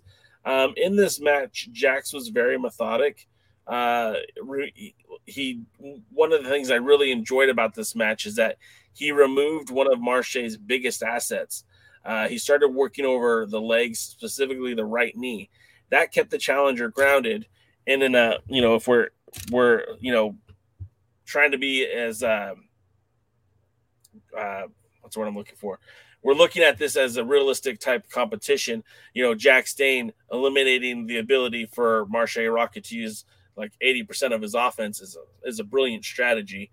The match ends when Jack Stane connects with that vicious lariat clothesline that literally, not literally, but figuratively removes the head of Marche Rocket from his body. I think I did see a part of his spirit come out only to go back into the body.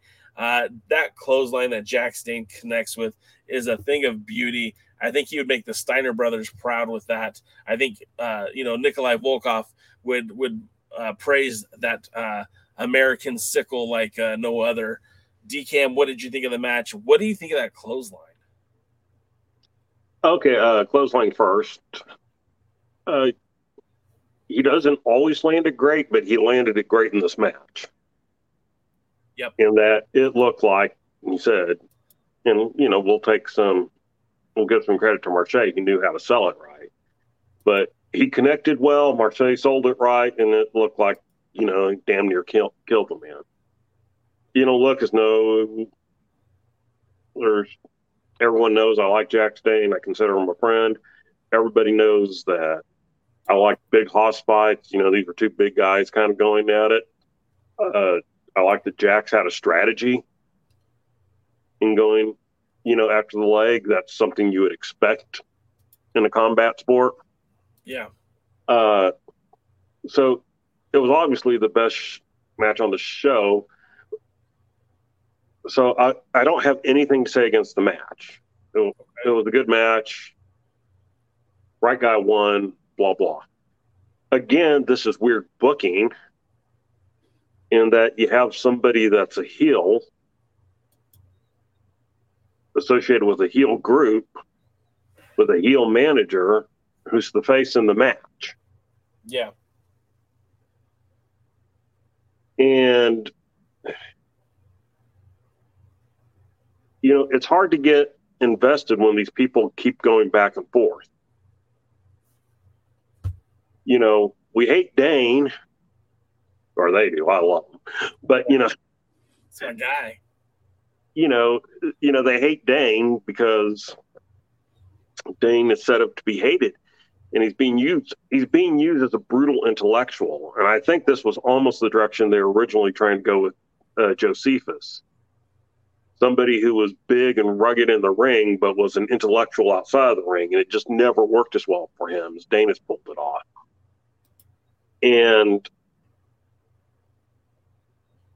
But even in his ring stuff, like I said, with the work over the leg, you see it. He's smart. He was smart when he cashed in his thing to win the national title.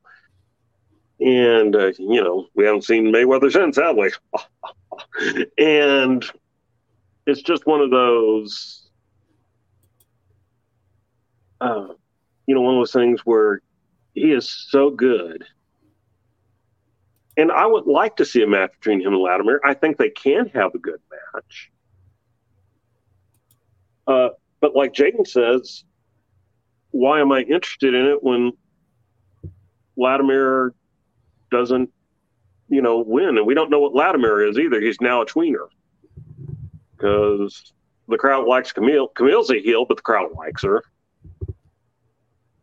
And she can but she's a tweener too, and she's good at being a tweener. And so, Thomas Latimer was being a little bit sappy and had the crowd chanting, make her proud, make her proud. And if you don't know what I'm talking about, you have to go watch the show. And, I think the two of them could put on a good match. I'd like to see that at the pay-per-view.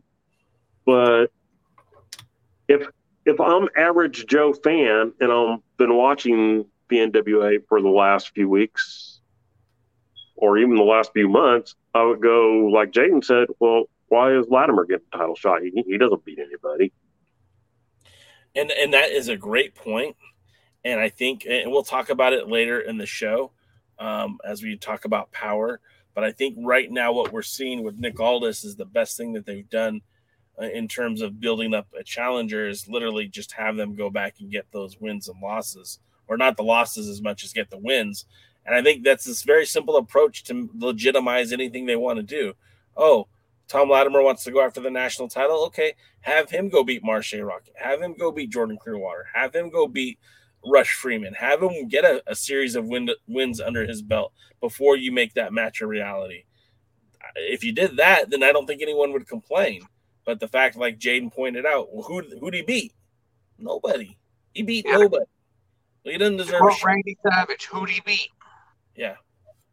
Well, it's not even a matter of he hasn't beaten anybody, as in, like, well, all he's, in boxing, when they're trying to bring up a star, they put him in with tin cans and or aluminum cans nowadays. And but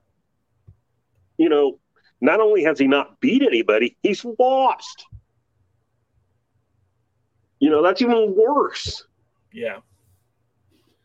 Hey, so-and-so over there in MMA, he's lost his last 4 matches. Let's put him in a championship match. Ken Shamrock. Oh, wait. And so that's the end of NWA USA. There's not a whole lot more to discuss. Let's jump back to POWERRR, where things start off a little weird. It's funny, I talk about how weird things were on USA, but it gets weird here on POWERRR too. And not just during the Velvet After Dark episodes. POWERRR kicks off with Aaron Stevens with May Valentine in front of the. I don't remember if it was in front of the ring or if it was in the back. I don't remember. Front of the ring. Steven kicks off his announcement with very simple, "I'm done." And that kind of sets off May because, as Steven says, "This is it. Goodbye." May breaks down in tears. And this might be the best acting I've ever seen May Valentine do. Like, kind of felt sympathetic for her. Like, her lip quivered like a Disney princess. Like, wow, I kind of felt sad for May there. And she says, "I don't want you to go, Aaron." And you're like, wow, okay. Didn't know this was happening. And Stevens is like, "Well, why didn't you say something before? I didn't know that's how you felt about me." And they have this kind of this romantic comedy moment. And then weren't they going to Brazil? Yeah, Steven says, "Well, do you want to come with me?" And she goes, "You know that I'm from Brazil. Let's go to Brazil." And then Steven's like, "No, I'm flying solo," and beat it. And I thought it was a very weird segment. It really humanized May, who has really evolved as an announcer for the NWA. Say what you will about her if you don't like her or whatever, but they really tried to make her more than just a person holding the microphone. So for that, I thought it was kind of cool. But at the same time, it was like, okay, so what do we get out of that? And I don't know. I thought it was a fun little segment, but not really necessary. DK, what did you think about it? Okay, this is going to be one of those things where I have to segment things. Overall, as a segment of the show, was horrible. I mean, just absolutely horrible. Why is May Valentine crying over Aaron Stevens leaving? I mean,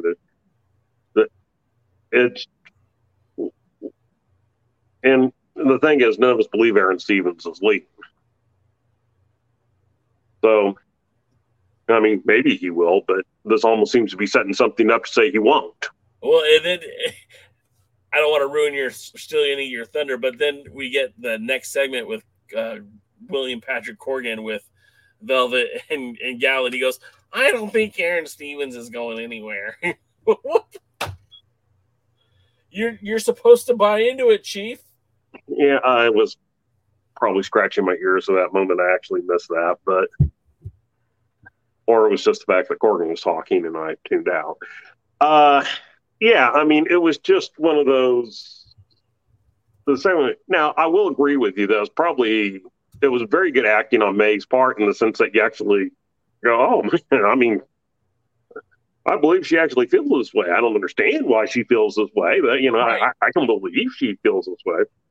And it was so funny because one of the things she did that cracked me up back on USA, I think it was the Kobe Carino thing. She's like, I'm here with, and then she like stops and turns and looks, Kobe Carino. And she goes along with that, and it was, I don't know. I just found that funny. Like, I don't know who I'm here with. Oh, it's Kobe. I think that's the one. She certainly did it at one point with somebody in one of the backstage interviews. And I don't know. So did May do a good job of acting for her part? Yeah, she did. Overall, the part was stupid, ridiculous. I never want to see anything like that again. May, I'll go to Brazil with you if that's the thing, but you're going to have to speak for me because I don't know any Portuguese. So, what happened Barely next? knows English. What was that, Jaden? I said he barely knows English. I have a question, though. You guys are NWA fans. Are you guys paying to see May Valentine as part of the NWA? Like, when you go to watch the pay-per-views, are you ordering a pay-per-view for May Valentine? Are you going flying to Atlanta or Nashville or anywhere else to see May Valentine? Then why the hell is she getting TV time to get herself over and when the time can be used for something else? I mean, excellent point. Only if I could take her out. Yeah, get a good gun and take her out, right? So we don't have to see her anymore. Hey, Jade, I don't know what happened, but it sounds people like didn't know how I meant it. Just, hush, Jaden. Look, no, this is a typical thing that does nothing to get anybody over. I suppose it was supposed to do something for Aaron Stevens where he was a jerk at the end. But don't know. I don't. Yeah, it was bad. Don't do that again. Billy, don't do that again. What were we going to say, Jay? The audio on your phone seems to have taken a turn for the worse. It almost sounds like we're communicating via a string in a tin can. All right, I'm going to sign back out and come back in then, all right? All right, we'll see you in a minute. So then the next segment that we get after that is we get William Patrick Corgan in the booth with Sky and Galley, and at least we know we're not going to get a whole lot of Austin Idol yelling and screaming. But he's not a very good commentator either. I kind of wish that the president would just stick to behind the scenes stuff because he has a way of trying to explain things, but then I feel like he's mansplaining them to me. It's like, I get it, dude. I get it. You don't have to fill me in on the nuances. I've been watching the show. We all watch the show. We're paying to watch it. You don't have to fill us in on that. I can honestly tell you that I remember nothing he said other than the announcement for the match. Yeah. I mean, it's like if he spoke, my ears automatically turned off. Except for a couple of the references to, Velvet. That's how I feel about most Smashing Pumpkins songs. Anyways, then we get Nick Aldis versus Mike Bennett. Now, I was really excited about this match initially. I talked about this on the pre-party. This was the second or third wrestling show I went to in 2020 during the right before the pandemic. I got to go to a Championship Wrestling from Hollywood television taping, and then I went to a bar wrestling television just a bar wrestling show. And so for 2020, in the middle of a pandemic, somebody who gets to go to a lot of wrestling shows throughout the year, I was limited to 3, and the third one was at the Thunder Studios for their primetime live pay-per-view taping. And this match had been built up on social media through, the This Is Pro Wrestling podcast, the 10 Pounds of Gold that was airing on the NWA. I mean, this was a big moment for the NWA. It was almost like they were coming back through this montage of promos and all this other good stuff back in 2020 after they had basically taken a knee for the entire year after the global pandemic really just kind of ruined wrestling for everyone. And so I was there. I did my COVID test. I had them stick the cotton swab up in my brain, and I was so excited to be at this show, knowing that it was going to be Nick Aldis defending that 10 pounds of gold against Michael Bennett, a guy that I've seen in the WWE that I thought was an afterthought. And he proved to me that night that he's a fighter. He's got the heart of a champion. And I was so blown away by how good Mike Bennett was outside of the WWE that when he was featured more in primetime live matches, I became more enamored with his style of wrestling, that Boston strong style, which I hate the city of Boston, so it pains me to say that. But it was just such a cool thing to see Michael Bennett and Nick Aldis in that matchup. And so then this match is going to happen again right here in the NWA. No title on the line, but I'm so excited to see it because they had such a great match on Primetime Live, and they had a slew of problems at that live pay-per-view. So many things went wrong, and it was still a pretty good match. And then we had this. Now, I'm not saying that this was the worst match I'd ever seen, but I was disappointed. It didn't have a lot of time. It felt very rushed. And for that, I mean, I thought that's what the big beef was the first time that they wrestled, that they didn't have enough time and they had to rush through things. This felt even more rushed than that. It was still a good match, but not great. I still enjoy seeing Mike Bennett, and I would have liked to see more. DCAM, how do you feel about this one? I don't know how you screw up Aldis versus Bennett twice, but somehow it's been done. Yeah. And I don't know who's responsible for it, but I mean, when they meet, two things I absolutely did not like about this match. One, the very first move is Bennett hits his head on a turnbuckle, something where you can have a guy pound someone's head into a turnbuckle for a count of 10, and somehow they recover and, go on 2 minutes later. But this affected Bennett the entire match. So he was loopy and out of it, so that already damaged the match as far as quality. Two, Bennett hits his big finisher in the spear, and Aldis kicks out. And it's like, why? Why would you do that? And although they supposedly had a thing of, is for the end, is Bennett going to tap? Can Nick last long enough in, the hole because of his hurt leg or whatever it was, to tap Bennett or not, or blah, blah, blah. It really came across just more as a Nick Aldis dominant match, which I don't think we needed that in this match. Again, we're looking at two guys who are supposed to be faces, but I didn't really want to cheer for either one of them. Like, I wanted to see this. That's what I wanted to see. I wanted to see Bennett pile drive Nick Aldis. I wanted that match to be a lot more competitive than it was. And it just wasn't. Yeah, it wasn't very good, and that made me sad. I mean, honestly, that's not a hyperbole thing. I mean, I was literally sad after the match.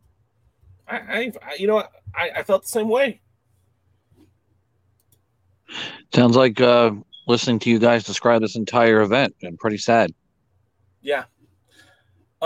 But, and I will say this, the episode of Power in its entirety to me was a lot better than the episode of USA.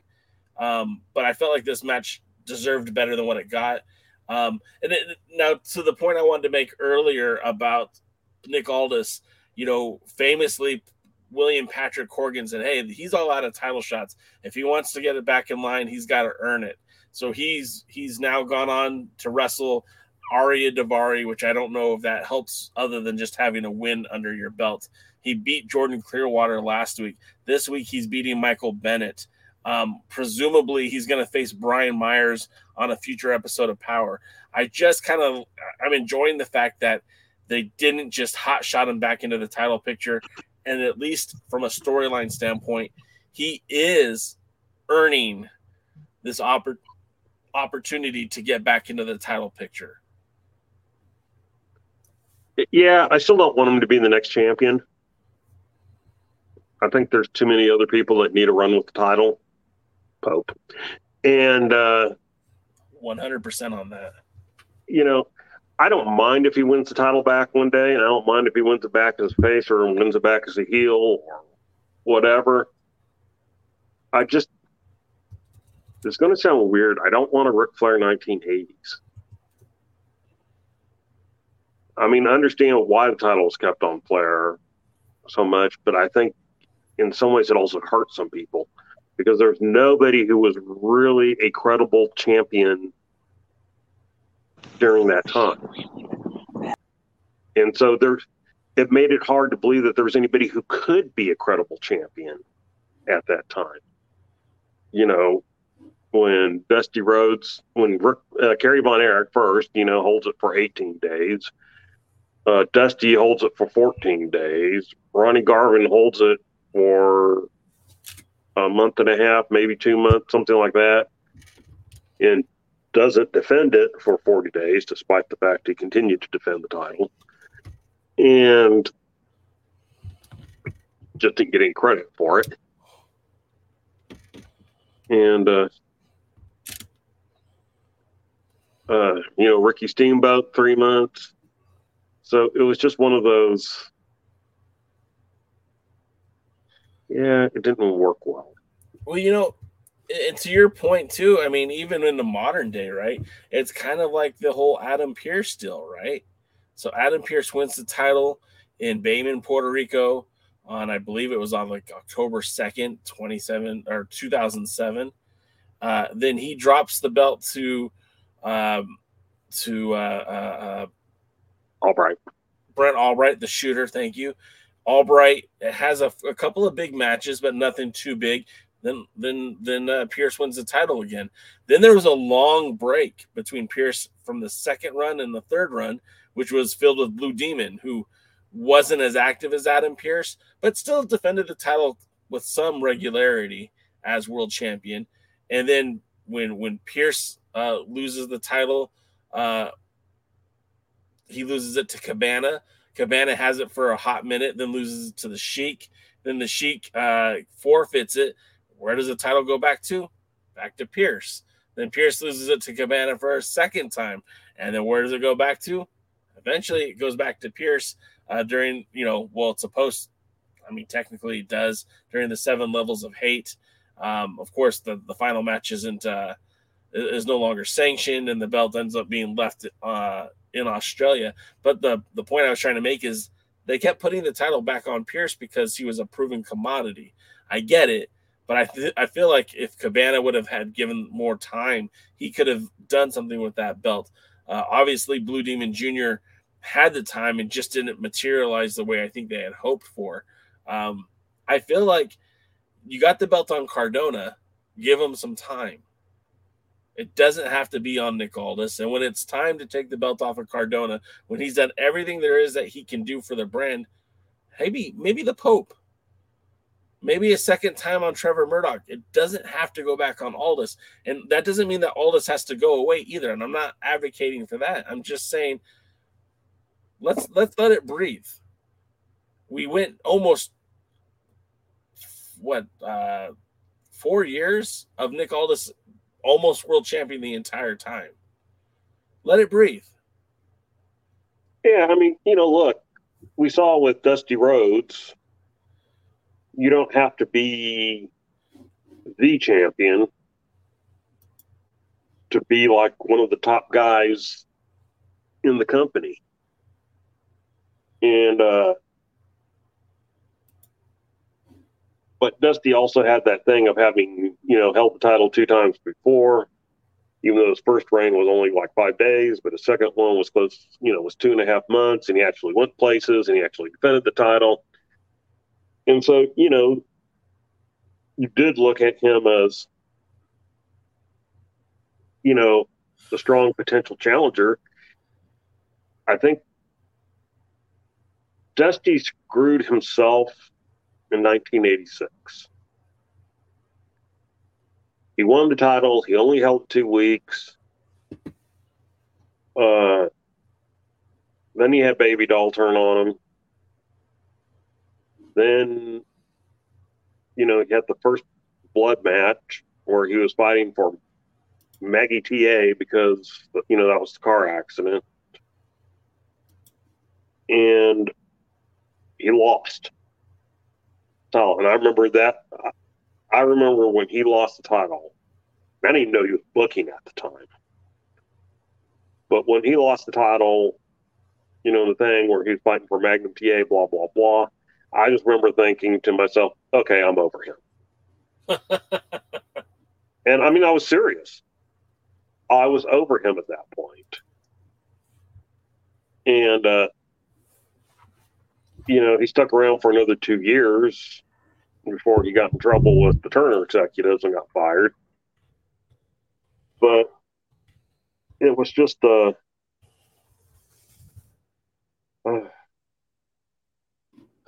anyway, my point is, did you get lost in your own point? Yeah, you can't be a top guy without having the world title. I don't know that I want Aldis to go win the national championship or the TV championship, although I wouldn't be against it. I wouldn't mind seeing him with the World Tag Team Championship. I think that would be a good fit for him if he had a good partner. Well, so let me just say this because I said it on the or maybe I didn't say it on the pre-party. Maybe I said it on the Discord forum. But they had this perfect storyline built for Nick Aldis to keep him away from the title. They could have put him and Doug Williams as the British Invasion, which that was the original plan, to put him in the Crockett Cup and to keep him away from the world heavyweight title and just put him in that tag team division, and him and Doug Williams, instead of him and Doug Williams and Harry Smith, could have gone through the Crockett Cup and won. And then you could have put them in that match with La Rebellion. And then you could have put the tag titles on Doug Williams and Nick Aldis and had it separate. And this whole beautiful thing, giving Nick Aldis these accolades of winning the Crockett Cup, adding to the legacy that is Nick Aldis in the NWA, putting the World Tag Team title on him, again, putting like such prestige on him without having him ever wrestle for the World's Heavyweight Championship in this time. And eventually, sure, they'll lose that title.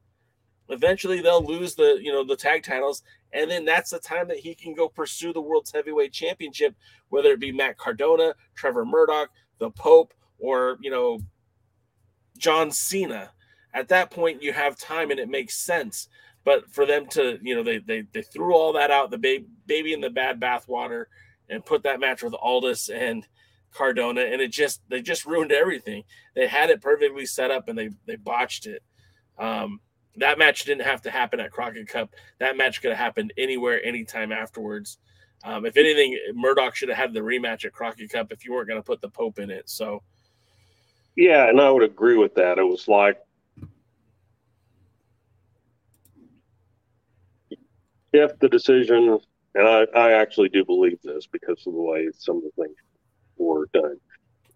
If the decision was made last minute to put the title on Cardona at Power Trip instead of the pay-per-view, which was originally planned from what I understood, was the mistake was immediately putting Aldis back in the title picture. Agreed. And I suppose they did it so that they could get people talking, because I think that helped it helped the narrative that they were hot-shotting Cardona, and, so they could swerve and everything like that. But it wasn't needed. I think if you would have gotten this Trevor Murdoch that's come back and just kicked everybody's ass. And again, this is the problem when our tapings are the way they are. Yep. Because they don't have a chance to build to any of this.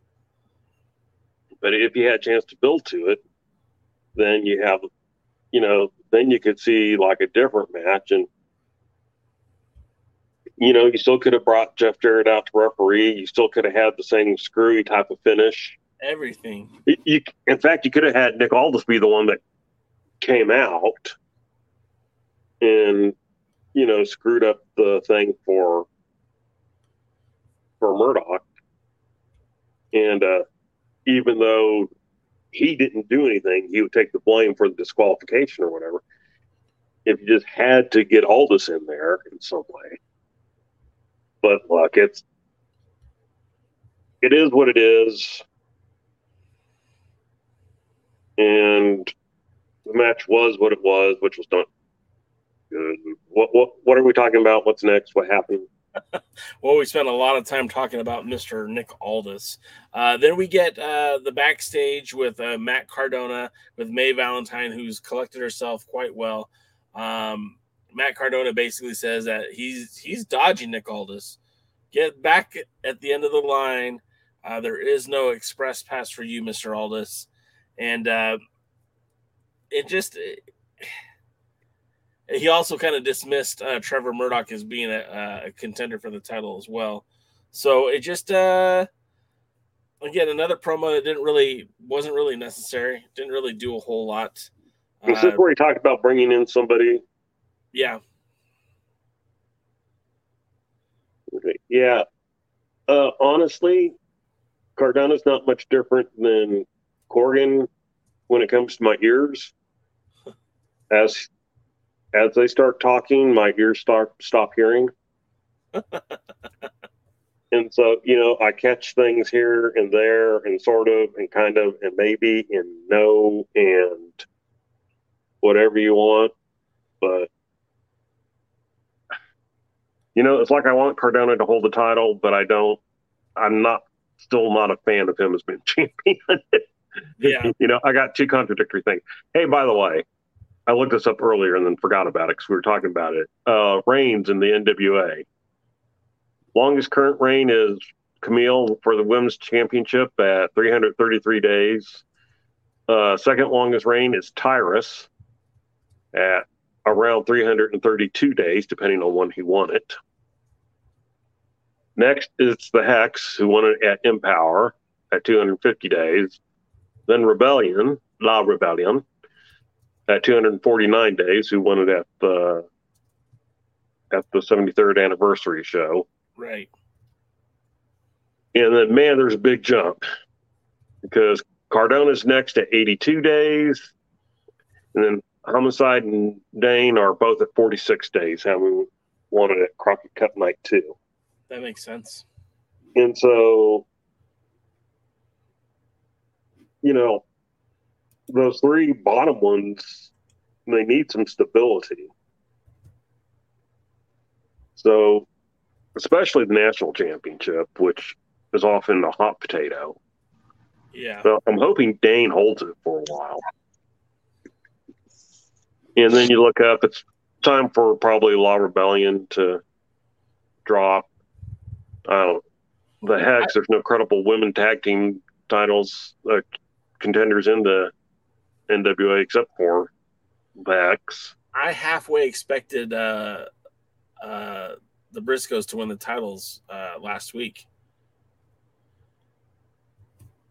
I thought they would, and somebody pointed out, of course, they were in Impact and stuff like that.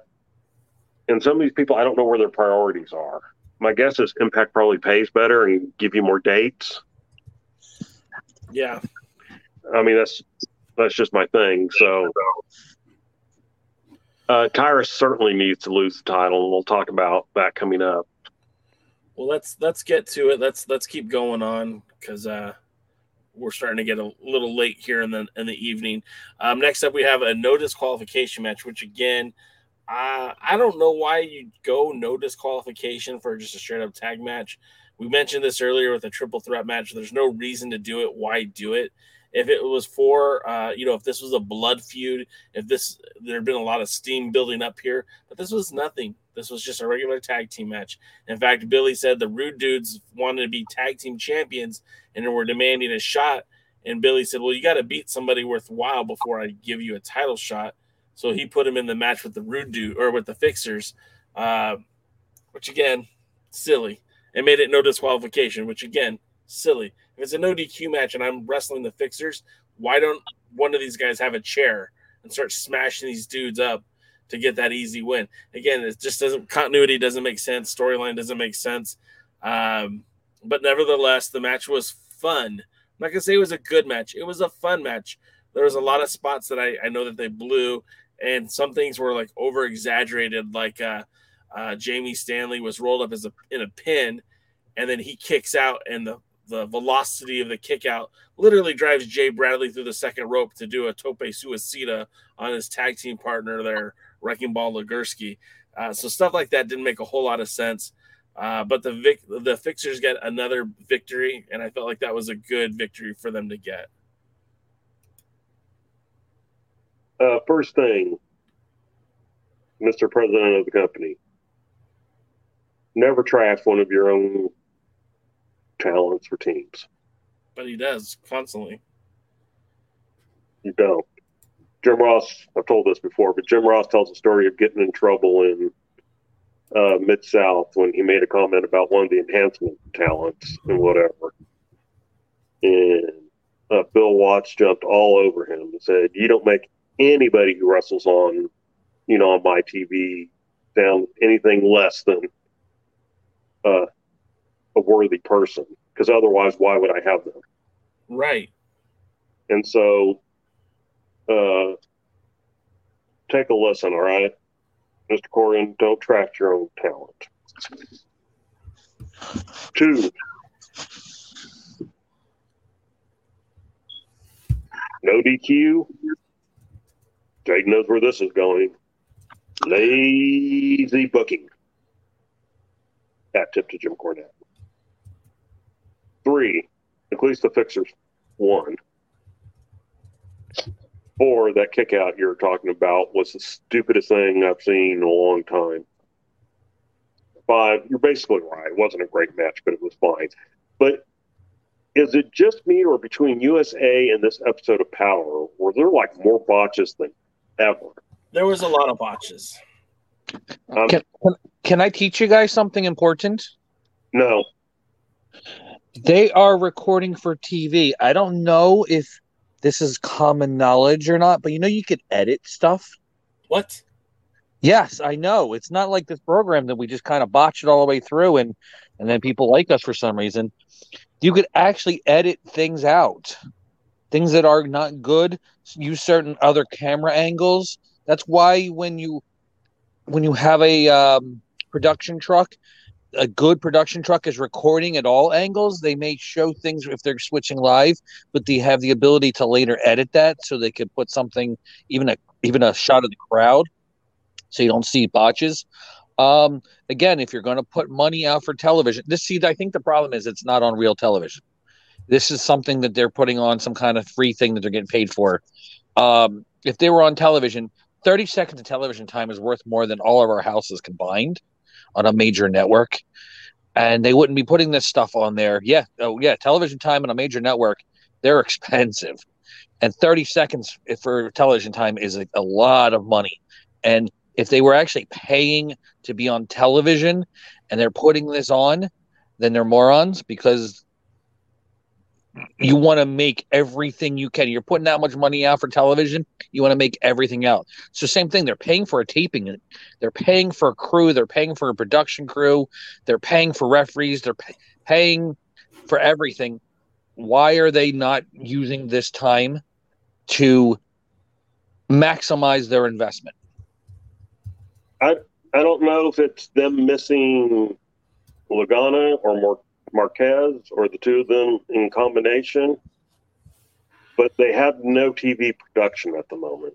And I think this goes back to when we're talking about men's in the 60-second challenge. There's no one doing this that goes, "Oh, hell no. No, we got to do something about this." And so, I mean, Jim Cornette would have got away with his, chicken joke in Ethiopia that had been into the current thing. Yeah. And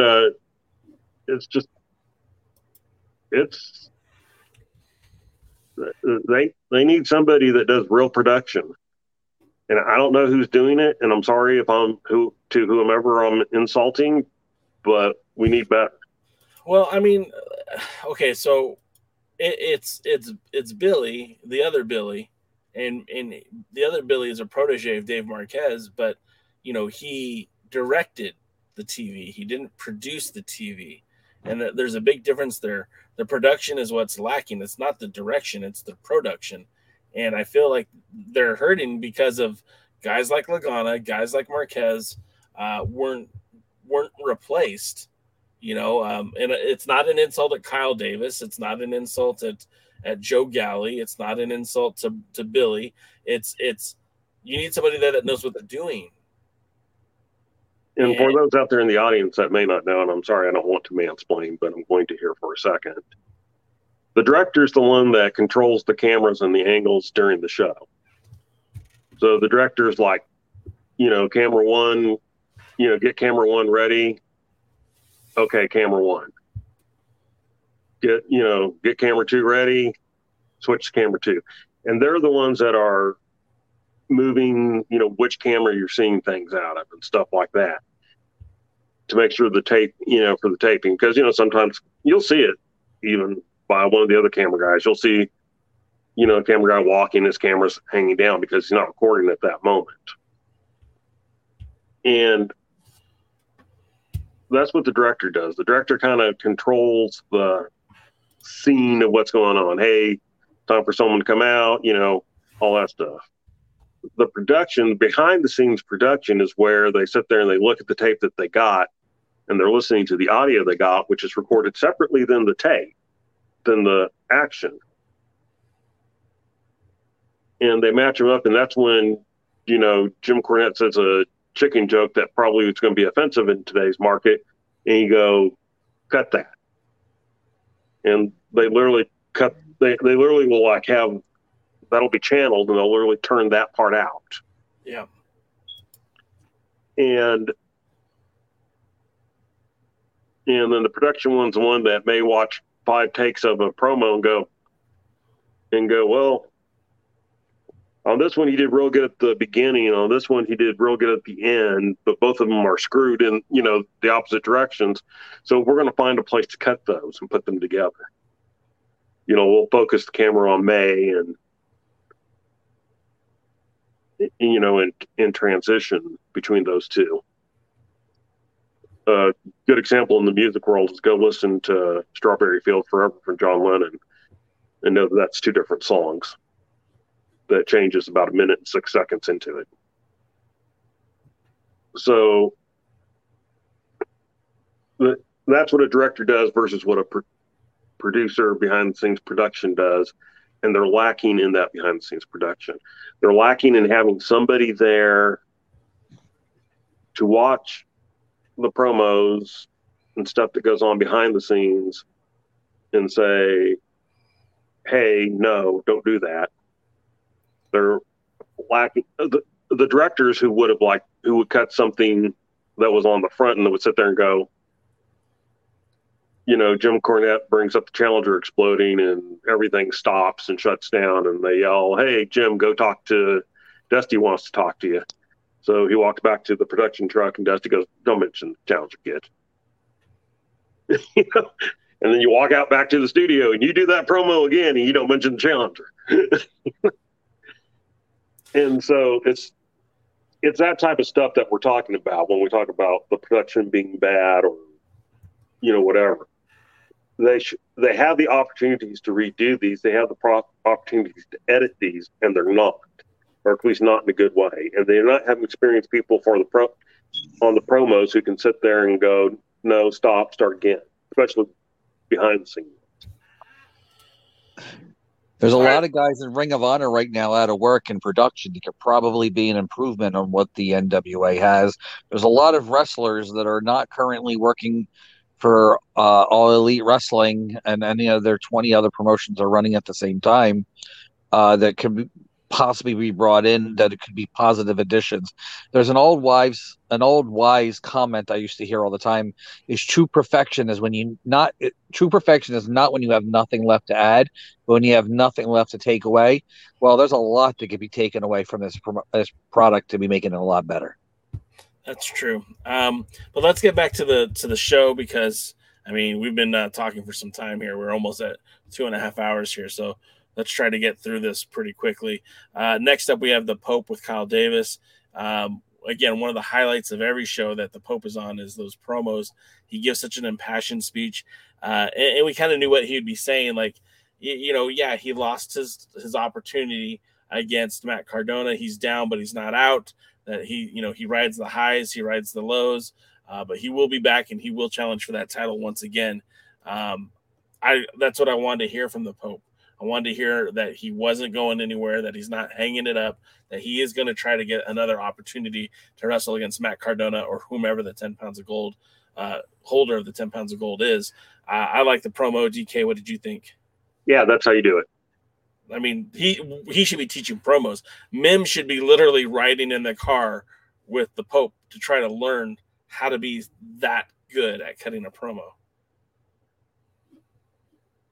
For them to be riding in the car, though, they'd have to have an event that they'd have to be going to together. So maybe he could ride to the Dairy Queen or something like that between tapings. That's the only time they'll get any car time with the Pope. That's a good point too. I know territories are dead, but I almost wish that Billy would run a circuit. It doesn't have to be a big circuit, and it doesn't have to be taped, but just get these guys out there. Yeah. Get them the experience. Back to what we were talking about earlier. If the NWA did some cooperation with Wildcat or did cooperation, I mean, they are doing it with Tried and True, but make it on a more regular basis. And even when it's not an NWA show, having NWA talent appear, these would be opportunities to help your roster get better, especially guys who seemingly are going to be around for a while. I mean, look, Father Time will make a fool out of all of us, but as of right now, the Pope looks great. And his time in the NWA has been very fruitful. I mean, why not take advantage of it? All right, next segment is the Body Slam Challenge. Again, this whole gimmick thing was a great way to keep Tyrus on TV without actually having him defend the title. They only did one other gimmick before this, where Scion got distracted by Austin Idol reporting that he is his father. Whatever. On attempt 3, Mims body slams Tyrus, and it wasn't. I mean, this is where you look at Mims and be like, "Man, this guy's got potential. Look at what he just did." We know that Tyrus isn't a small guy. He's not Yokozuna, but he's a pretty big dude. And Mims isn't Lex Luger, but slamming Tyrus is pretty significant because we haven't seen it done in the NWA. And for him to pick him up and slam him the way that he did. It wasn't just I got you, I drop you. He held him there for a minute, maybe not a minute, but you know what I'm saying. It was more than just a few seconds. Good moment for the Mims. Sets up. Of course, it sets up. I have the graphic here. Let me get the graphic because we're professional here. It sets up the first match announced for the pay-per-view. Always ready. We got a World's Television title match live on pay-per-view on Saturday, June the 11th in Knoxville at the Knoxville Convention Center. Mims will challenge the World Television Champion, Tyrus. DK, what were your thoughts on that one? First thing, I'm glad the challenge only went through 2 people. And in a way, I think that was a nice swerve, because I think none of us were expecting Mims to slam Tyrus. It caught me off guard. And so they did this was a good swerve, a good surprise. Wasn't expecting it. And it looked well. I mean, the first time Tyrus just basically shoved him away. The second time he clocked him with an elbow or whatever, which is what kind of set in motion the movement with the Tyrus moving. Mims was able to pick him up, hold him long enough to be impressive, and slam him down. He never got him in the typical body slam position, but he had him up and slammed him, which is what the contest called for. And he didn't pull his hair, hold his tights like Austin Idol was screaming afterwards and everything. But I'm going to say this. It means nothing if Mims doesn't win the title. Yeah. I mean, nobody will care about this the day after the pay-per-view if Mims loses. Yes. So, we're saying they probably need some activity with the television title. They probably need somebody who can take the television title back to what it kind of was under Pope, which is, maybe defended every 2 to 3 weeks on the show. So strike while the iron's hot too. Like, I know the pay-per-view is a couple weeks away, but like, don't let this momentum drop. It's already filmed. All this is already in the can, but please have Mims start doing stuff on TV to build towards this match. Yeah, hopefully they will. And it's like, and good stuff. I mean, I don't care if Tyrus gets his heat by beating him up or something like that, but, that's at least something that, you want to see Mims come back. But again, it only matters if Mims wins. Right. This can't be, and I don't care if it's a screw job or a draw or whatever. You will kill Mims if you do not put the title on.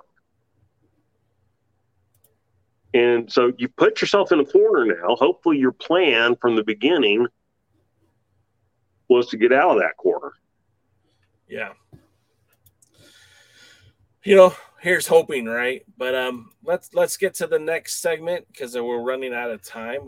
We get May Valentine, who again looking like she's over the loss that she had with Aaron Stevens.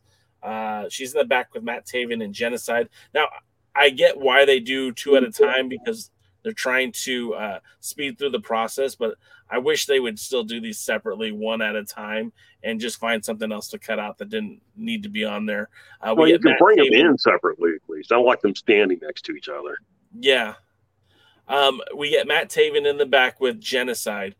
May says that they both have some big news, and Taven does his shtick that he is I and I am him. Basically, that he wants a shot at the 10 pounds of gold. He's throwing his name in the hat. And the same thing that they're telling Nick Aldis is the same thing they told Matt Taven. If you want a shot at the gold, you got to rack up some W's. So next week, he's going to be facing Judias one-on-one, and they've never met before. They've never been in the match before. So this will be a first-time meeting for the two of them. And then Genocide also went to the management asking for a shot at the Burke.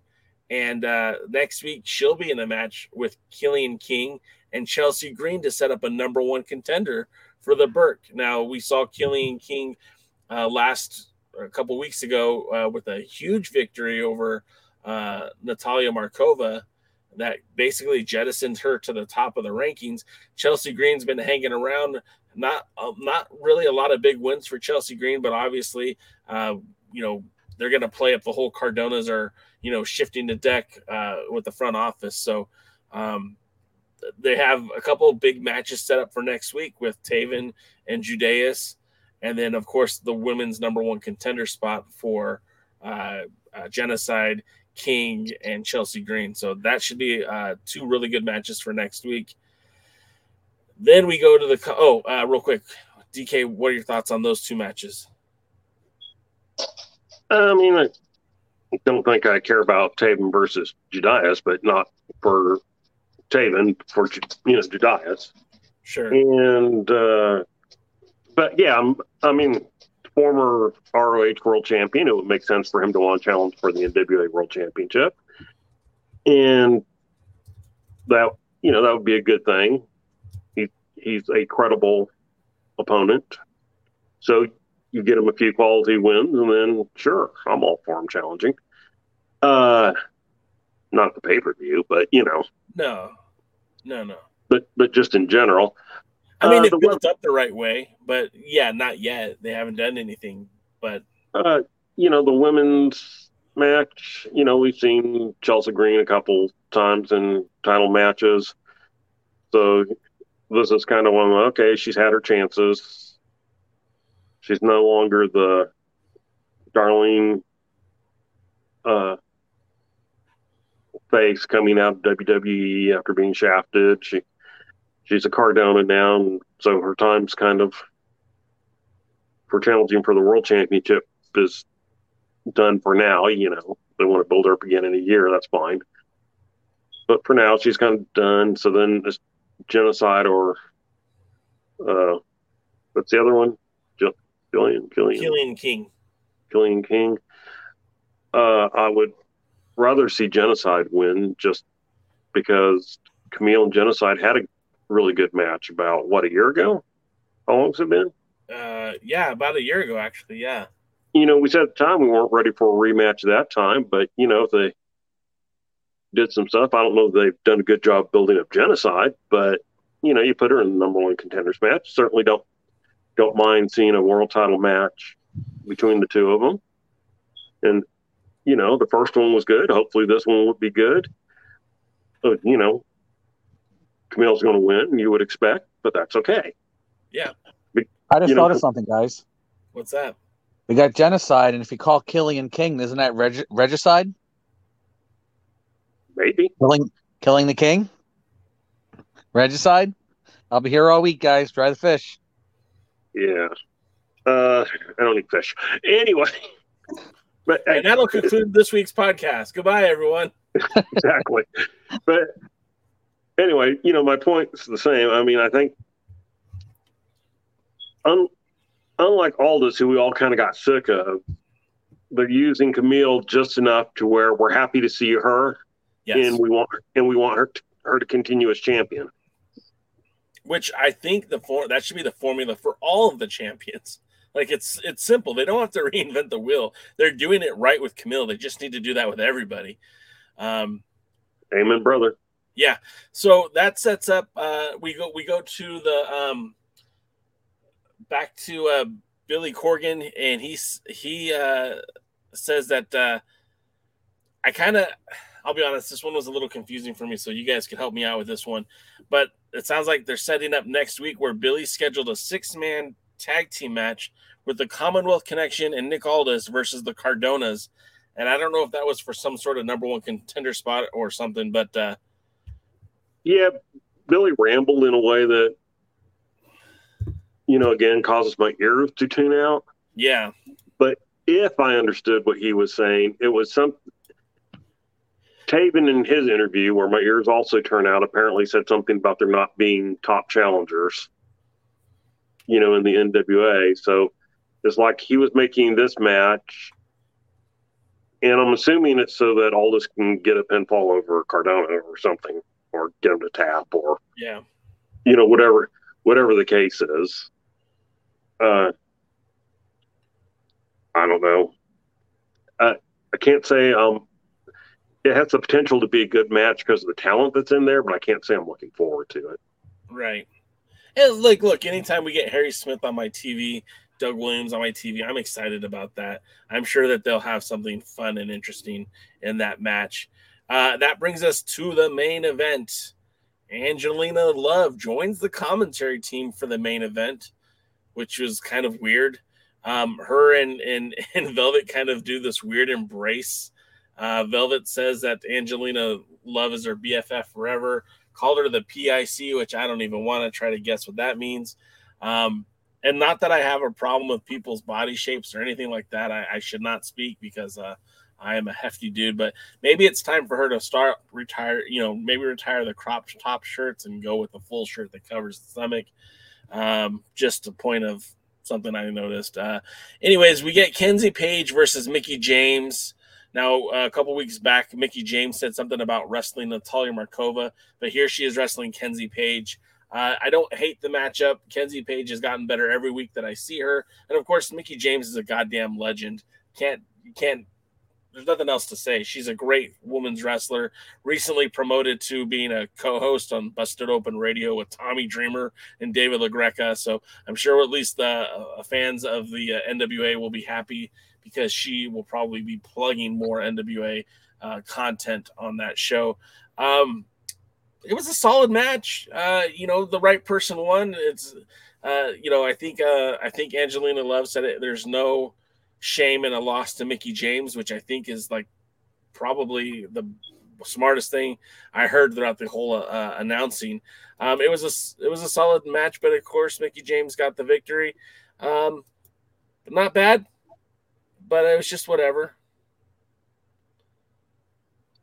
I don't think I would have made it my main event, and the match went a lot longer than I thought it should. Yeah. I mean, my first thought was, this isn't a main event match. I don't know why you put it in the main event spot. But then something happened. Let me tell you all a story about a man named Jed. Poor mountaineer really kept his family. Oh, no, wait a minute. That was Beverly Hillbillies.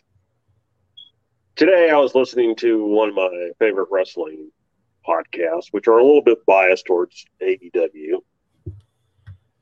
But they were pretty critical of last night's AEW show, especially the last 30 minutes, especially the women's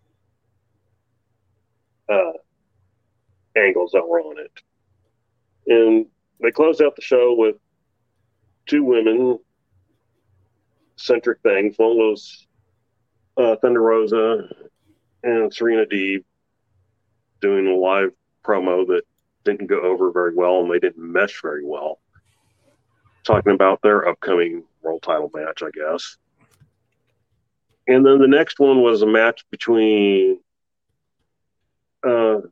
Mercedes Martinez and Deonna Purrazzo. Right. And the match was fine. It was a good match. But they did nothing to build it. They did nothing to make it sound special. There weren't even video packages. Deonna Purrazzo never wrestled in AEW before. She wasn't in WWE long enough to get any type of following.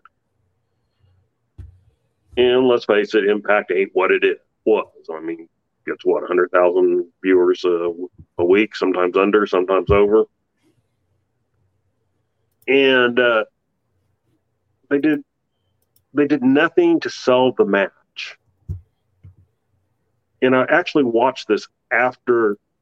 I was curious about it because they were talking about how the crowd just, had polite applause for it. And I'm watching it, and I mean, they're just sitting there watching this match, which was, I mean, it wasn't great. It wasn't blow away, but, it was a good match. And I started thinking to myself, I don't know that this match was any better than what I watched on NWA Power between Mickey and Kenzie Page. And certainly neither one of them should have been a main event. But, Mickey as a legend and star and veteran, she needs to work with these young girls. She needs to wrestle them, and then she needs to, critique them after the match and, help them. That's why you have people like her in there to wrestle them. And it's proof again. The point I'm trying to make is that, first of all, that match was as good as the main event on AEW.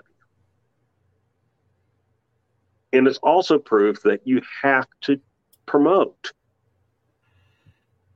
You have to be a promoter. You have to get people excited. You have to make people want to see something. AEW fans are very into the Young Bucks or former WWE stars that they feel have been done wrong. They don't know who Deonna Purrazzo is. They're not going to get excited about Deonna Purrazzo. It's not going to do anything for them. If you don't tell us who she is, if you don't explain that she's a former Impact champion, that she's a former AAA women's champion. I mean, they have the AAA tag team champions.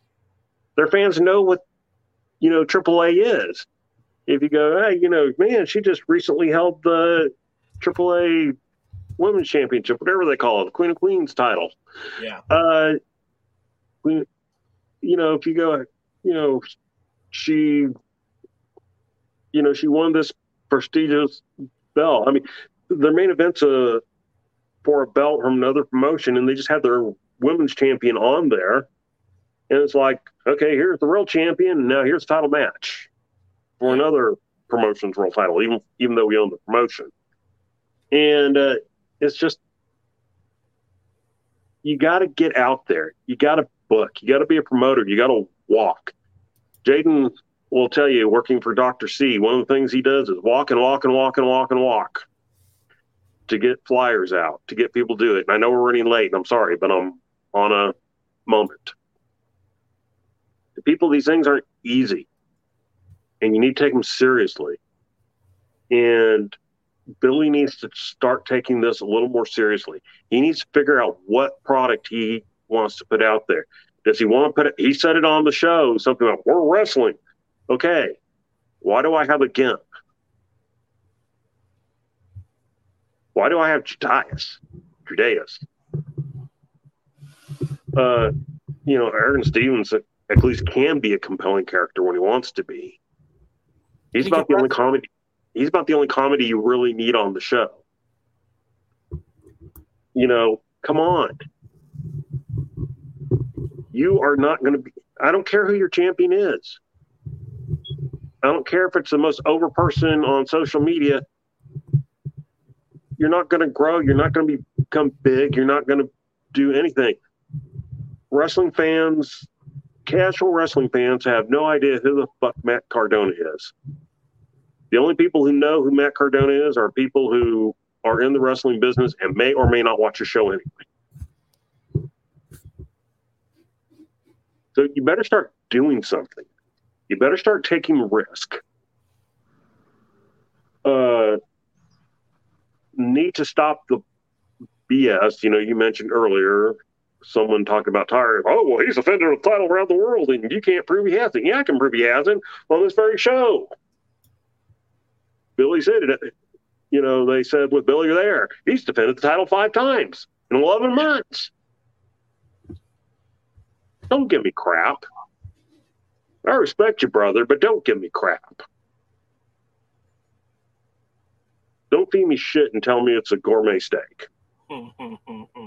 Yeah. So, Billy, get your head in the game, dude. Get a booker. You can guide the overall principles. You can guide the overall ideas. Get a booker. Get someone to watch these guys as they do their promos, who can guide them. Get a producer, a real television post-production person, and start making something of it. Because otherwise, however long you do this, you're not going to grow. You're not going to get people interested. Sorry, Chris, or whoever always asks, what does the NWA need to do to grow? More. Yeah. And be better. And I don't want to hear whiny things like, well, first you guys say you don't like this, and then they do that, and you say you don't like that either. Yeah, what I want is for it to be good. You can't just do this or that and have it be bad, and then have it make sense, have it be good. Follow up.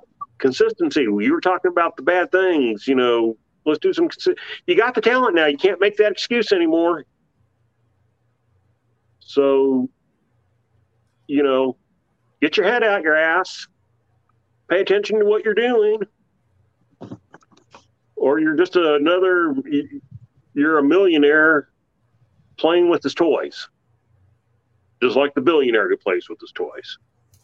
So I'm going to stop you there. Rant over. I'm going to stop you there, Mr. DK, because it's getting late. Real quick, Mr. Jaden, is there anything you'd like to promote before we go off the air? I do, but there's something I'd like to suggest or at least request. Is there an NWA Power coming up where they do like the recap show and they don't really show anything? They kind of stopped doing those. They have like new content now all the time. It sucks, because what I would like to have done when we're not talking about Power, I would like to just have a broadcast where I break down what I would do for an NWA set of tapings, if they're going to continue with a large amount of tapings, what I would do to run if I was running the production and running the booking and everything, because there's so many simple solutions, and just listening to you guys, I come up with like ideas that how I would do it in like 30 seconds are way better than anything out there. And I'm not trying to be an armchair booker, but honestly, I think a blind monkey can write Shakespeare, and it'd be more likely than them booking good wrestling based on what you're telling me. Yeah. But yeah, I'd like to talk about somebody who actually knows about wrestling, and that's Dr. Lawrence Zirconium, because he has an event coming up on Saturday night, June 25th at the Max Fit Sports Center, located at 240 Delsey Drive South in beautiful uptown rustic Glassboro, New Jersey, as Dangerous Adrenaline Wrestling Gladiators presents the All-American Bash. The main event has been signed. It's a rematch. New champion Eric Martin, Glassboro's own, will defend against former champion Ray Jazz. It is now a rematch. Both wrestlers have a chance to prepare for this, and you're going to see a great encounter. And exclusively here, listed for the Alliance Guys podcast, there is going to be an I Quit match between Ty Thomas and Nikos Rikos. The last 2 times they faced, Nikos Rikos cheated to win the first one, won the second one by disqualification when he got Ty Thomas so pissed off he wouldn't stop attacking him, and he ended up pushing the ref out of the way. This time, it's going to be Loser Leave Town. I'm sorry, not Loser Leave Town. I Quit match. An I Quit match for between Ty Thomas and Nikos Rikos, signed exclusively. So you're hearing it now before it was even announced anywhere. Plus, it's signed for this event. Dark STG. STG is formerly known as Stephen Gibkey of the Down Boys, former 2-time dog tag team champion. He's going a little dark and he's almost channeling his inner Chance Prophet, and he is now signed to this event. You're going to see a ton of great professional wrestlers all the way down. I say no, Dave Scooby can testify. You can actually hear a crowd that enjoys the wrestling and makes sounds and doesn't just clap. And I think everybody should come down or up or over or around or however you get to Glassboro, New Jersey on Saturday night, June 25th, Max Fit Sports Center, 240 Delsey Drive South in beautiful Glassboro, New Jersey. Tickets are only $20, but you're going to buy the entire seat. You're only going to need the edge. The edge. I'll tell you what, nothing makes me happier than hearing Jaden talk about an event. I mean, I get so excited listening to him talk.